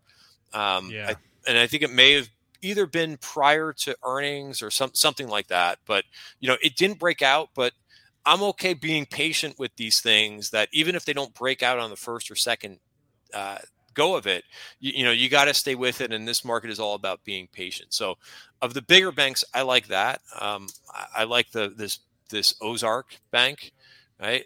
Great show on Netflix, but also the bank is, doing better than Netflix. So I think Ozark looks pretty good. And then there's other little banks like KeyCorp out of Ohio, which is acting really well too. So it's nice to see. Yeah, go ahead. Sorry to interrupt. If you want to read a bullish take on Bank of the Ozarks, the Wall Street Journal had an article yesterday about that. If you want a bearish take, tune into Pre-Market Prep from this morning. We had a guest on who has been long hated that company. Really? That stock. Okay. Yeah. Well, then you can go. That's the case. Yeah. If you don't like that, you can look at the ETF. But that and then the other story. So that's a nice play too. If you look at what's going on with interest rates, we have now taken out the long end of the curve, right? Not what the Fed is messing with the short end, right? But it should work out for them, I believe, with the long end of the curve, with rates going higher here, and we have taken out the March level here, and the market seems to be handling it pretty decently. So I don't want to jinx it, but the Qs are up almost 1%, and it's almost to the point, and I think that's, I'm going to bring up a few different things to ponder, but everybody's used to this relationship where, oh, geez, interest rates are going higher. That means growth stocks are going to get sold off. Well, perhaps it's getting priced in at this point because we don't see that sensitivity today, at least, with interest rates going higher, which they are on the long end of the curve, but we're not seeing growth sell off. So maybe some of this, and I think depending on who you listen to and which strategist or broker dealer who's got a view about what's going on with the market, it seems like it's watching the price action that maybe part of this move is priced in regard to interest rates, both on the long end and the short end of the curve. So I'm being somewhat optimistic. One day is not a trend, but I have to say, and this was the story on Friday too. Interest rates were going higher on Friday too, after the jobs report, and we didn't see a breakdown in growth either. Now, the end of the day wasn't particularly a picnic because there was some profit taking, I think. But, it's these things I think are important to kind of observe. And you don't have to make a prediction and say, oh, this is definitely going to happen. But just kind of watch and feel out what's happening with the growth names as interest rates go higher. So the fact that we're not selling off, I think, is a good thing right now. Yeah, when you said growth, somewhere in that whole thing, you said growth was not selling off, and I guess I would paraphrase and say growth stopped going down, which is exactly. It's a low bar to clear right now, frankly. But they cleared it. What's interesting, Christian, is I just look over the last week. I like to look at an ETF screener on ETFDB.com, and you see a lot of like really beaten down stuff had a good week, right? Like a lot of like Bitcoin and blockchain ETFs had a good week. Cannabis ETF had a good week. It's sort of and 1 week, obviously, just like you said, one day does not make a trend. Now that just 1 week, frankly, but you had a lot of like beaten down stuff do well last week. I just thought that was interesting. I don't know. Yeah, I mean, again, I think it just gives you a little bit more trading opportunities too. You don't have to fall in love with some of these areas, but if you're looking for like a bounce or playing a bounce, I think it's good to see some of these other areas participate. And I think Bitcoin, the level that I'm watching in Bitcoin is 44,475, and that's Bitcoin futures. But it's nice to see it kind of come alive a little bit. I don't want to see these things just, continue to break down. I know some people look at Bitcoin and Ethereum to think about the market in terms of, risk on or risk off. So yeah. I think that there is some relationship with depending on what area of the market that you're looking at, but you are rallying into some resistance here. And I think if you did buy the dip, somewhere in Ethereum or Bitcoin too, I think, the last couple of days of a move, until we can get through this resistance, in which I see Ethereum just right at again, the futures are not that old, but you do have a 200-day moving average coming into play. That would be a great place to lighten up a little bit. And in my opinion, you don't necessarily have to sell your whole position, but if you added on the lows, maybe take off that ad. If you have a question for Ticker, for Christian, drop them in the chat. A question for Ticker works too. Yeah. Dimitri asked if you could look at Hilton, HLT. Yeah, that's a great one, and I wanted to talk about too. So this, as I was started to say earlier about just energy was the primary area as well as commodities. I get excited when I see finally some other areas participating. So it does look like some of these travel names, Hilton, you could see on my chart, you've got some resistance right around this 152. But I think it's a good looking chart if it can kind of hang in here and build. 152 is the level that I'm watching. And then I would also watch, the move out of the moving averages. I like whoops, wrong symbol. I like Marriott here because Marriott is showing a little bit more leadership. So very close. Is that an all-time high? What's that? It might be an all-time high. I mean, I think it is. I don't see any. Yeah, I mean, it looks to me like an all-time high. If it could kind of close here, and again, I've been doing a lot of looking at the weekly charts as well. But you have to like what you see here in terms of Marriott going higher. So, what's nice about this too is, if you look at I don't really like to trade the airlines because I just think they're noisy. There's a lot of factors, obviously, I think people are going to be traveling more, but you have to look at the price of the jet fuel going up too. So it's just too difficult. Marriott, at least I could say, it's a little bit more of a pure play on, people wanting to travel. There's probably some headwinds in there too, probably employment costs and that type of thing going up. So it's not without headwinds, but I think it's just a better looking play. And I don't think these names are all that expensive either. So, and again, if you look at if you go one by one through these charts, you're going to see similar price action. Now, some of them do, like Hyatt has some resistance too, but you're going to see that they're all turning up, right? I mean, it should tell you something to see this whole group really start, to move. And then the casinos look pretty good too. Like this Las Vegas Sands, which I think is a great example of a name that was in a downtrend, which is now has just barely found an uptrend to it, back above the 200-day moving average here. So I don't know about you, but are you going to Vegas anytime soon? You going to casinos? You're a casino guy? It's funny you asked. I actually am. I'm going to Vegas at least once in the next 4 months. I have a trip at least once, he says. So yeah. Well, the only reason I say that is because I do have a trip planned, like for a personal trip planned, early April, and then we have our. I don't know how much of this I'm allowed to say, but we have our trading expo that is going to be in Vegas in June. Gotcha. So you have that in June, and you got a bachelor party, or is that? Yeah, I got a bachelor party. Not mine, but a bachelor party. I try to trick him. Yeah. Okay, not it is. You're right. It ain't mine though. Okay, gotcha.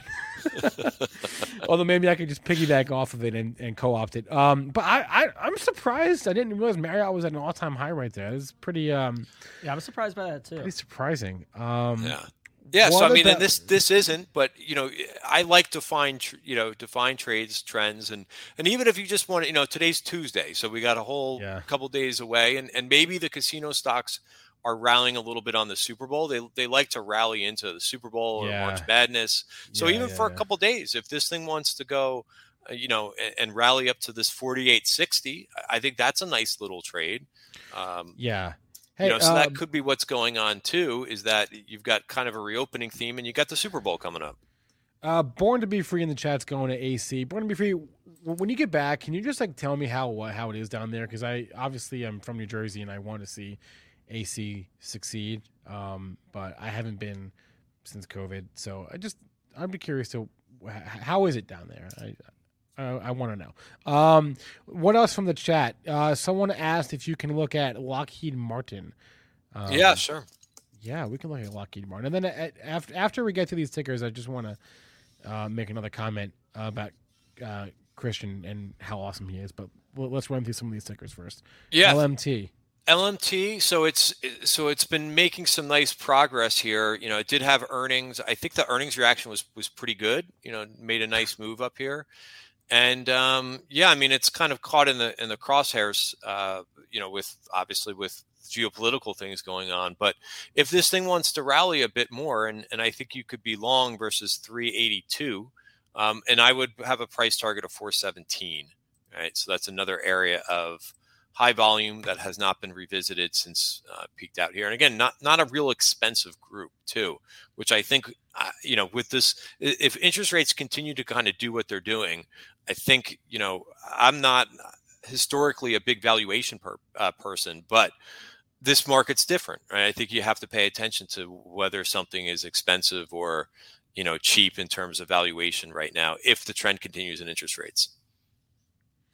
There was a couple more. I want to run through these quickly. Lockheed Martin. Someone asked about the Qs. Yeah, let's look at the Qs, Christian. Why not? Yeah, we did get a tiny little. I would say everyone slow down until we get to 3:30. Then we can talk about. Then we can talk about. We'll talk about end of day selling at 3:30. Well, we've had like a 0.5% move to the downside in the past. Yeah, it's tough. I mean, it's really tough to kind of jump into any intraday rally right now because we know that there's been some selling programs, and I think this is to me is a very difficult looking chart right now. One of the things that I said this weekend, and not much has really changed in this chart as well as the S&P chart, is that we just need some more time here. We're digesting, we're going sideways. I know that we've got support down here at 348 and I think could this be retested at some point, or even the lows down here be retested? Sure, it could. But I don't really have a good feel if we're going to come back up here.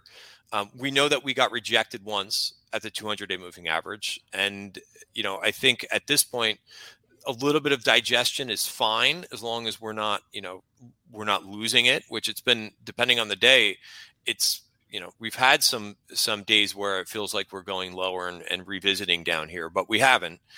So I would watch the 200-day moving average on the bigger picture. And see what we do around there. And similarly, if we start to break this range too, I would watch to see what we do around 348. I do like to look for clues on the 1 hour chart. And 353.77 would be also a nice line in the sand. And, my screen just, right around, let's call it 353.50.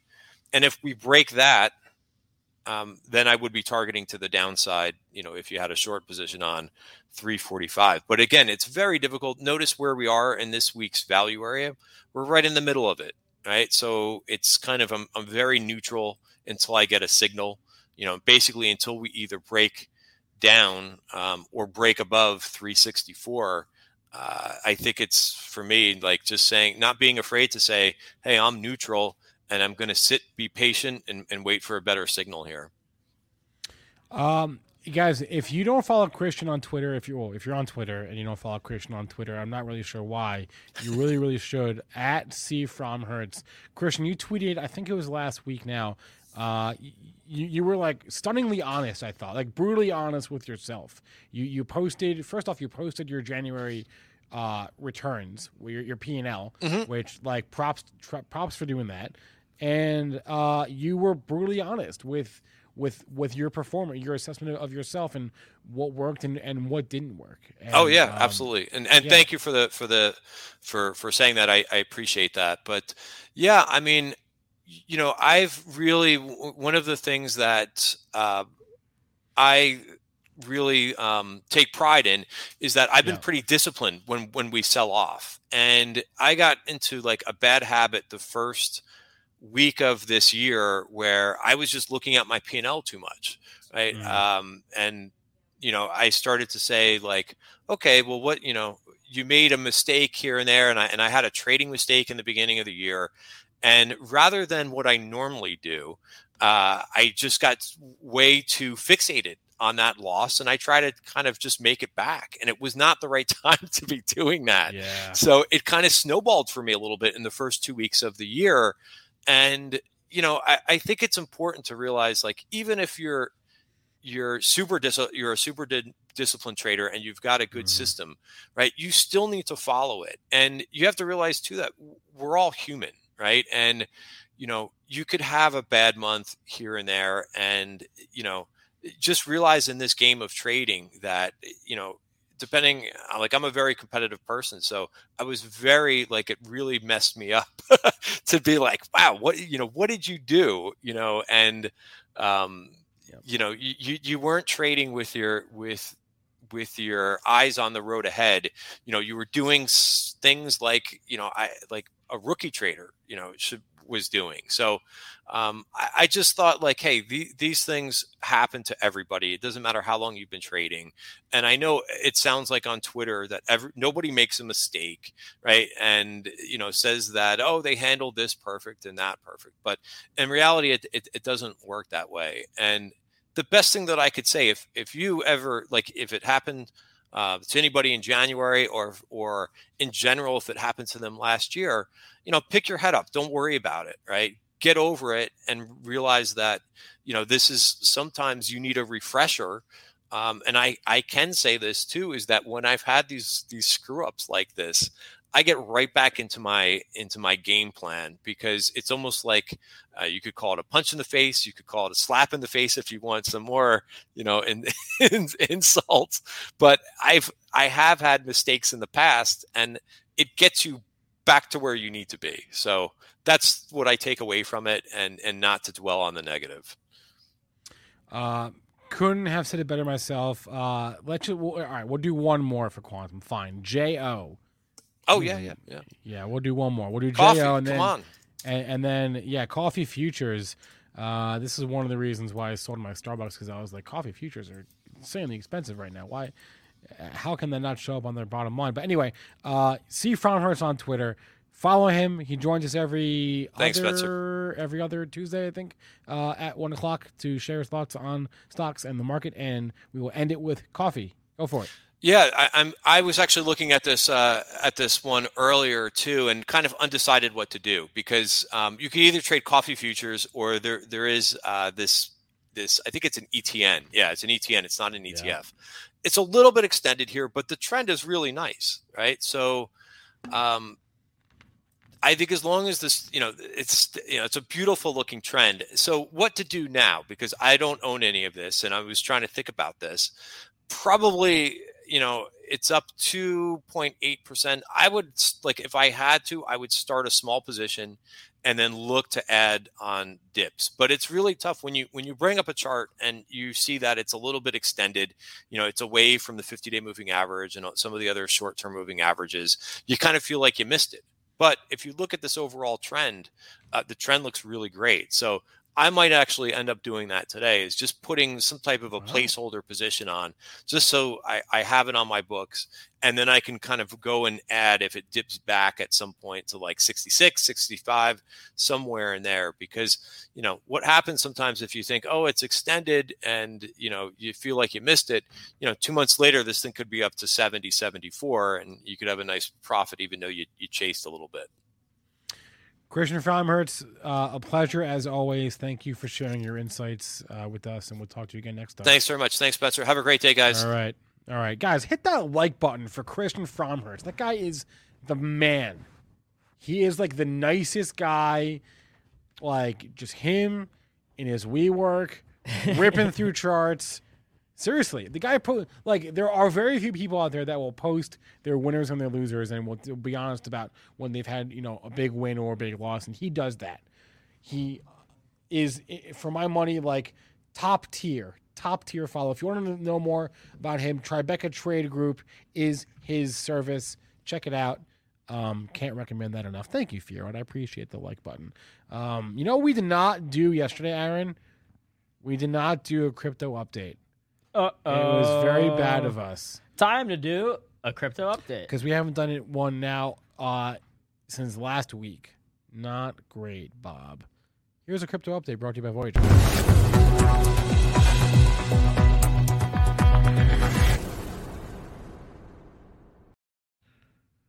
All right, the heat map is on this. No, it's not on the screen. Don't lie to us, Spencer. It's because my internet is. There it is. Okay, here's the crypto heat map for the day. You can see mostly red. Obviously, we were coming off a nice bounce back with Bitcoin up above 43, ETH back above 3,000, and Solana up above 110. So, recent trend is recent trend higher, but you're seeing much more red today. I'm not doing anything different. I'm just going to continue to buy more Bitcoin and Ethereum every single month in small amounts going forward. But I have nothing I have no recent trades. I have nothing new to add. I don't see anything here that even really excites me. I own Bitcoin. Near still up there? Near is still up here. Near is all I care about. Yeah, Near is still up 264% in the last year, but is actually down 16% year to date. No, not Near. Anyway, I've only got the three: the Bitcoin, Ethereum, the Solana. I could add more, but I feel like I don't want to get too crazy with it. So if you want some free Bitcoin, it's very easy to get. Just download the Voyager app, enter the sign-up code ZING, Z-I-N-G, fund your account with $100, make a trade, and they will send you $50 in Bitcoin when you do those things. So again, Voyager, Zing, $100 account, make a trade. Check that out. The other thing we didn't do yesterday that we forgot to was promotion for our old friends at Rocket Mortgage. No, we did that yesterday. Oh, we did that, right. We're going to do it again today. Rohan, can you get my Rocket Mortgage Squares graphic up, please? Thank you. RocketMortgageSquares.com. On Friday's show, Aaron and I are going to enter the Super Bowl. We're going to enter the Super Bowl on Friday's show. Oh, I thought you were going to say we're going to the Super Bowl. That'd be cool. That would be cool. I've never been to Los Angeles, so that would be fun. But no, we're not doing that. We'll be entering the squares live on this show. Scan the QR code on your screen to enter, and you could win up to $500,000 in prizes. Check it out. If you don't know what squares are, it's a really fun game. All you do is you claim there's a giant grid with the x-axis is one team, the y-axis is another team, and you guess what the score of the game will be at certain points. It's very fun. I'm excited for the Super Bowl. We'll talk about it more on Friday. But check it out, RocketMortgageSquares.com to enter the contest and win some prizes, but not Benzinga swag. Thank you, producer Rohan. All right, it is 1:37. Aaron, Patrick Star wants to know what happened to Obama coin. It was funny when we were doing the heat map. I actually went and looked at that on my own to check up on it. How we doing? Decent. Really? I think we're up from when I first brought it up. Let me check. It's, down today, but it's crypto. We'll bounce back. It's my life savings in there right now. Oh, that's great. Someone in the chat asked if we can do a meta. Is that what was said? Do a meta? Someone asked if we can do Tesla, please, or Facebook. I want to pull up that Facebook chart. I've felt this way about Facebook for quite some time, and I'll repeat what I said the other day. If I had a way of not owning Facebook while owning the rest of the S&P 500, I would do it, but I don't. I guess I theoretically could counteract my position with some puts, but I'm not going to do that. I don't like Facebook. I can't help that it's part of these big indexes, but I don't like or Meta, sorry. I don't like the company. The stock may well come back. I still wouldn't like it, frankly. I don't like the business. I don't like the product. I like nothing about them. I want no part of Meta. The metaverse itself seems cool, but I want no part of Mark Zuckerberg. That's just how I feel right now. Yeah, I think there are more interesting names in the metaverse space to play. I think Unity, I think Roblox are all more interesting right now than Facebook. I will say for the long-term bull case on Meta, I think it is very dependent on their Oculus or whatever they end up calling it, because if that does end up being the leader, and this gets far enough ahead to where like everyone wants one of these in their house, and whoever's the leader of that hardware that's being sold out there will do pretty well. Well, Facebook has tried with Oculus. I'm sorry, I keep saying Facebook. Meta has tried to get there with Oculus, and I know they had a strong holiday season, but that's all I know. Been around for a couple years now, and technology is still not quite there, as far as I understand it. So I'm not there. To echo Aaron's point, there are many, many, many other things I'd rather buy before Meta. Yep. Frankly. And then he also asked about Tesla. I've been wrong about Tesla every which way for the last few years. Whenever I get bearish, it goes up. When I get bullish, it goes down. So I'm not the person to ask here. I think it's still in a downtrend for now. I think kind of until let's go to a weekly. Yeah, I don't really know. I think we need something a little bit more that shows me some wind at the back before we can say, okay, Tesla's out of this downtrend. That not a huge downtrend, but still. I've never I own Tesla because I got the ARKW. Speaking of, how is my ARKW doing? ARKW, where you at? ARK Next Gen Internet ETF. All right, it stopped going down. Something to hang on to. There you go. While I have hope. When did I buy this? Did I buy it in January or February 2020? I don't know. I think I bought it somewhere around like in the 60s. I think I bought in the 60s. That was the breaks. That's why investing is. Firat's asking where the SoFi bull is at. I'm still around. I'm still here. What's my SoFi cost basis? 21. I think it's 21. Ooh, yikes! You're almost cut in half. I am almost cut in half. That's correct. But again, they got that bank. This is one that you're gonna have to just. What I'm doing is just putting it in a drawer. I don't even think about SoFi except when people bring it up to me, right? You kind of just have to stick it in a drawer and forget about it. And hey, if I'm wrong, well, it's a good thing I only own like 50 shares, right? If I'm wrong, I don't even know how many shares I own. It ain't that many, I'll tell you that. And if I'm right, then go me. You know what I'm nervous about today, Aaron?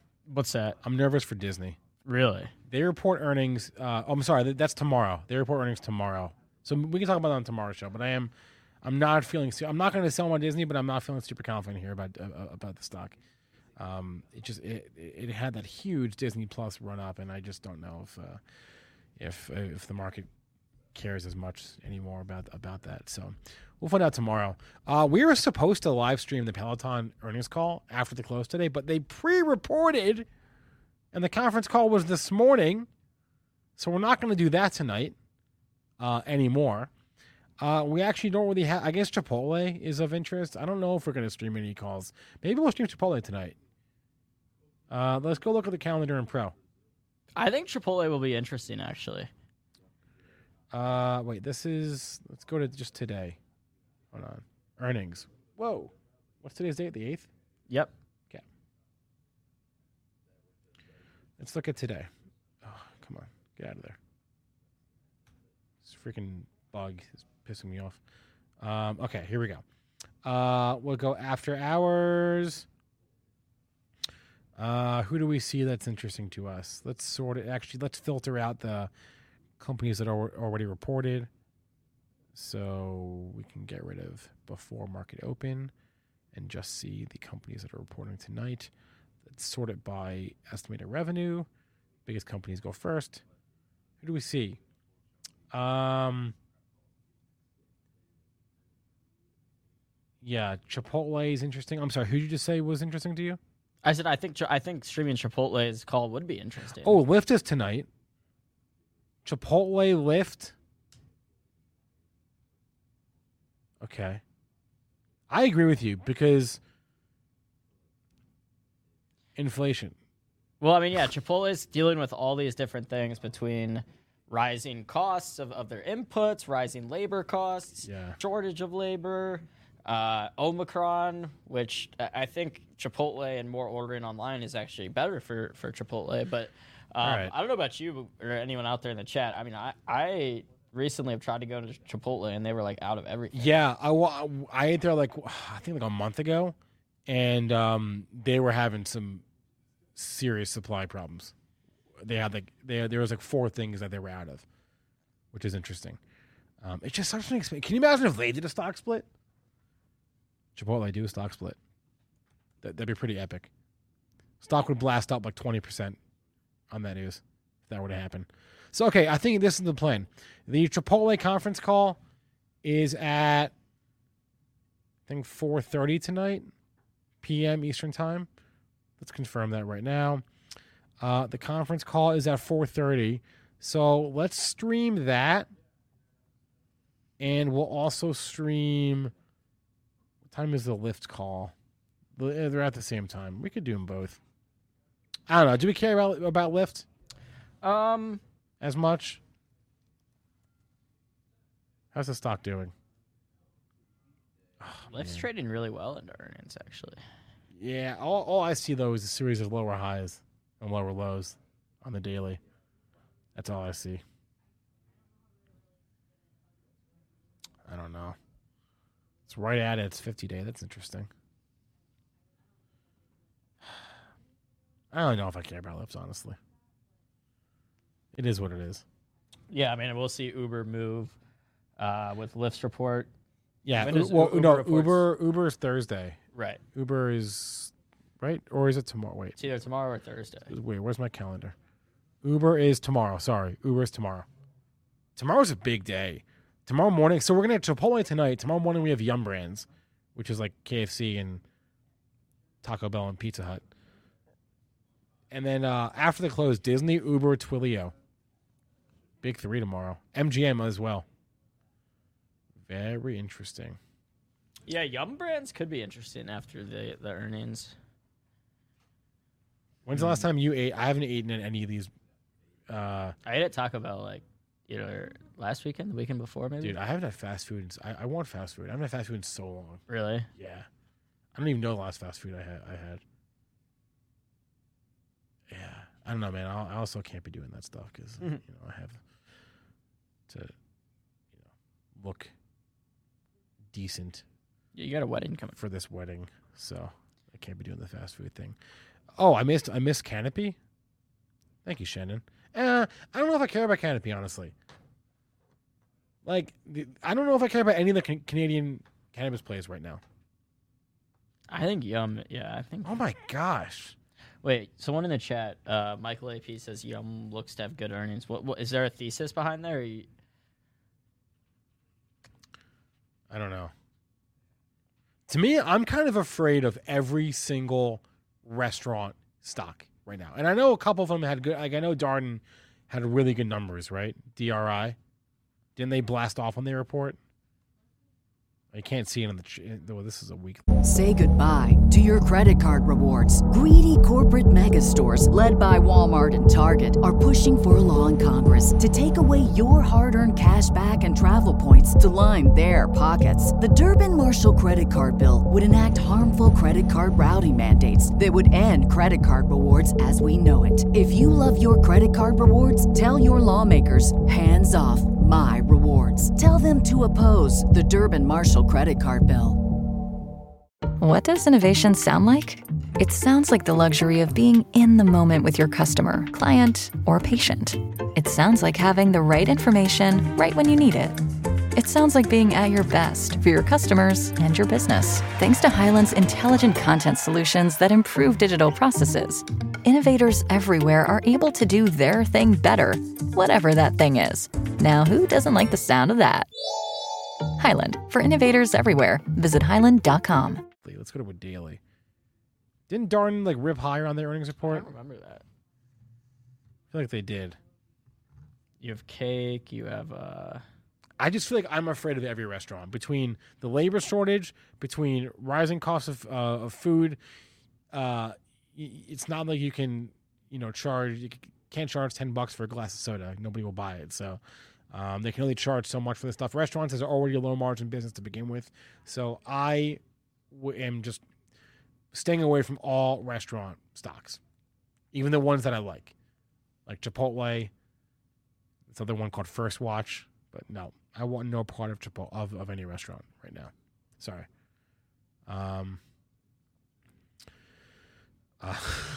That's funny. Born to be free. What do you think of AMC above 1623? You think it's above there? You're saying? Well, this is from the chat. This is from who asked that? Stu. Oh, it's above 1623 right now. Oh, all right. I mean, hey. This is clear as day, right? Oh, can I borrow your charger, man? I'm about to dive here. This is clear as day. You've got yourself a pretty clear line in the sand. Pretty clear support there. What's that? 14. How many lows here? What is that? 1460, 14. Look, just call it 1450, because that's the low from the 28th. Oh no, actually that was 13. Wow. All right. So for the moment, let's just say this: above 1450, you're bullish. Below it, you're not. Because how many lows in the same area do you have? I like it when you have highs or lows that are close together. One, oh come on, 1, 2. There we go. 1, 2, 3, 4, 5, 6, 7 lows together in AMC. So above that's my level. I don't know if you have any I don't know about resistance. I mean, you got resistance all the way up here is resistance. This whole thing is resistance, right? So that's a trade setup right there, right? Do I buy AMC? Yeah, you can buy AMC now, and your stop is 1450. That's simple. You can put on any trade as long as you have an out. I'm not going to do that personally, but you can if you want. Yeah, I think anytime you have a defined level, you can set that stop loss at. Oh yeah. And then stick with it is the trick. Yeah, it really sets up for kind of a stress-free trade, right? Okay, it breaks down. The thesis works against you. You hit your stop loss. Okay, no harm, no foul. The trade works out in your favor and it goes up. Then all you have to do really is set a price target that you want to sell at and take some profits or trim on the way up. Sometimes it can be shockingly simple. It really can be. So not bad. This is a takeaway there. I don't actually hate that chart. What else we got here? Oh, Michael says that Yum has a better control on their supply chain. See, I actually agree because the other night I tried to go to McDonald's. You couldn't? Well, they were closed, and then so we ended up going to Taco Bell instead.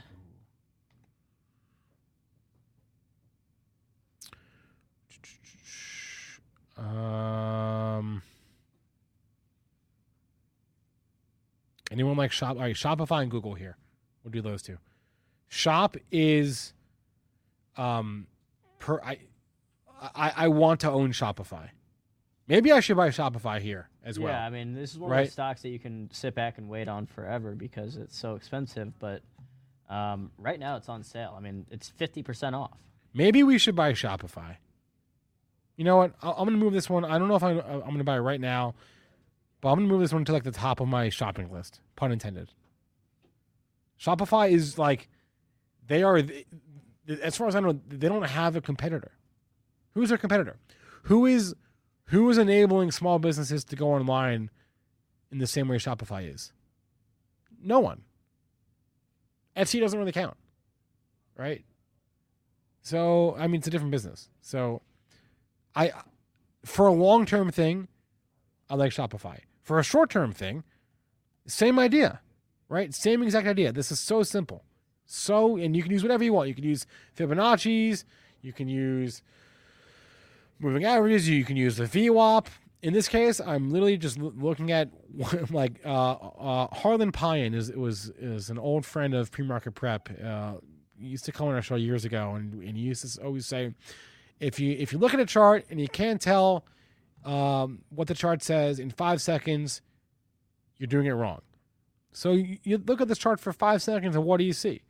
You see a series of lows. You have some support. Okay, let's hang your hat on 780. Now, that's a long ways away from now. It's $90 away. But that's what you get when you buy a stock that's $800 a share. I would even say, what's that, 792? And I would even say just 800 as some support. Yeah, it's not a terrible idea. But for the long term, though, I do want to. I'm going to put this one on the top. This is what I'm going to like. I have to let it marinate now for a few days. Well, now that I got the idea, I got to let it marinate. Yeah, and then maybe we'll. You're going to be kicking yourself if this is trading 5% higher. And then Google. We'll do Google right now. Google, I like right here. Oh, the gap. The gap fill works 90% of the time, every single time. That's not the saying, but I just made that up. What's the saying? 60% of the time? I don't know. 60%. Look at that gap fill. Oh, earnings, right? They blew it away on earnings. Is that what that was? That's what that was. It was earnings. They crushed it. And back down we go. Wow. What was that high? That pre-earnings day? 27.64. What was the low here? 27.96. No, 27.37. Wow. Filled the gap entirely. I don't know. Long term, it's Google. How can you bet against Google long term? Short term now. Especially you got the stock split coming. Yeah, remind me when that is. June? I think sometime around there. But hey, if you get in now before it hits, and once it hits, wow, baby, it is remarkable how gaps. Like I did not subscribe to like that theory for a long time, but it is remarkable how gaps tend to come back into play. Stocks will come back down or go back up to fill those gaps. It's crazy how that works out. Yeah, I think it's like black magic wizardry. A lot of instances, especially recently, we can pull up where that hasn't happened, where a stock like Snapchat or someone misses on an earnings report and then goes down 20% and the gap doesn't fill immediately. So, if the trend is there, if it looks like it's filling though, then it's definitely a good bet that will happen, that the gap will finish filling. But a lot of times, bad earnings report, stock continues to trade lower versus coming right back up. Mario says we should do our DD on Ocugen. Oh gosh, let's save that for Thursday. All right, we have Vivi on the show. Well, Ocugen is all the way back down to. Let's save the Ocugen question for Vivi. I can't. Holy moly! That one went crazy. Look how. Yeah, one. Oh my gosh. This thing got how high to get? 16? 17? Got to 17. We're down to 3. Take what the chart. I mean, it's telling you loud and clear, right? I'm sorry if you're in this thing. I really am. I don't know the story at all, but yeah, it's kind of like Sava. Maybe the lesson here is: look, the bag holders from the summer got bailed out in November. If you sold it then, maybe it happens again. Who the heck knows? I don't know. That's brutal. You know what though, and Stratego brings up a point. Stratego, I kind of think we're going to be in for a pretty strong retail earnings season, which kind of starts this week with Under Armour on Friday, but mostly next week and the week after. I'm very excited for retail earnings season. It was a strong holiday season. You saw a lot of retailers came out and report strong numbers for the holiday shopping season. And then you have a lot of retail stocks that are like doing surprisingly well. Ooh, you know what? Like Macy's, right? Nordstrom, Best Buy. So we're all doing surprisingly well. Like, I'm gonna pull up that Macy's chart. And then what were you gonna say? And then we'll wrap it up. I gave a stock a week or two ago on here that I liked right now. That's doing really well today. Asana up 10%, 9%. All right, I'll pull that up right next. Look at Macy's. It's not doing that bad, right? Nordstrom, not doing that bad. No, that's the exception. Sorry. Strike the record. Nordstrom sucks. Dillard's, DDS. That doesn't count. That's like a... Dillard's has like a float of like 2. Macy's. You already did that one. I did Macy's. TJX, right? Look at TJX. Not doing that bad. Look at Best Buy. Target. Oh, that Best Buy chart. Never mind. Target strong. Well, relative. I don't know. I'm excited for retail. I don't think retail could be as bad as some people may think. Maybe I'm wrong, but we'll see. And then Asana. Yeah. You bought this, right? Yeah. Okay. How's your Asana doing? You bought it like last week or 2 weeks ago? Yeah, I'm up like I was down a couple days. Now I'm up. I mean, the thesis hasn't even played out yet. I'm trying to swing this all the way back up to like $70. Hey, yeah, the gap fill. We're still a ways away from that, but you never know. All right, everyone, we got to wrap because the roadmap is coming up live next. Stay tuned. Can you check to make sure our redirect is set? I'm doing that right because as we I screwed up this morning and did not redirect from pre-market prep to live trading, and I got yelled at. But see, I made sure live trading was redirected here. Which it wasn't. Appreciate that. I said it. Appreciate that. So the roadmap. If you don't shoot! What? I put something in the description that we forgot to get to today. What'd you put? So right now, Bill Ackman, Pershing Capital, only owns 7 stocks, and we were going to go through those, but we'll do it tomorrow. We'll do it tomorrow. All right, we got to go. The Roadmap NFTs live next. YouTube.com/Benzinga. Hey, some PSAs real fast. If you see fake Benzinga out there, if you see something, say something. Email us, scamreports@benzinga.com. Second thing, if you want a free subscription to Benzinga Pro, free 2 weeks, check out this link below. Also, it gives you a 25% discount. So I'll make sure those links are in the description. Third thing, hit that like button. And any feedback, email us, please. shows@benzinga.com. Boom. That's a wrap for us. We're going somewhere else. Going to the roadmap. Roadmap. Stay tuned. This stream will automatically redirect you. Peace. Say goodbye to your credit card rewards. Greedy corporate mega stores, led by Walmart and Target, are pushing for a law in Congress to take away your hard-earned cash back and travel points to line their pockets. The Durbin-Marshall credit card bill would enact harmful credit card routing mandates that would end credit card rewards as we know it. If you love your credit card rewards, tell your lawmakers, hands off my rewards. Tell them to oppose the Durbin-Marshall credit card bill.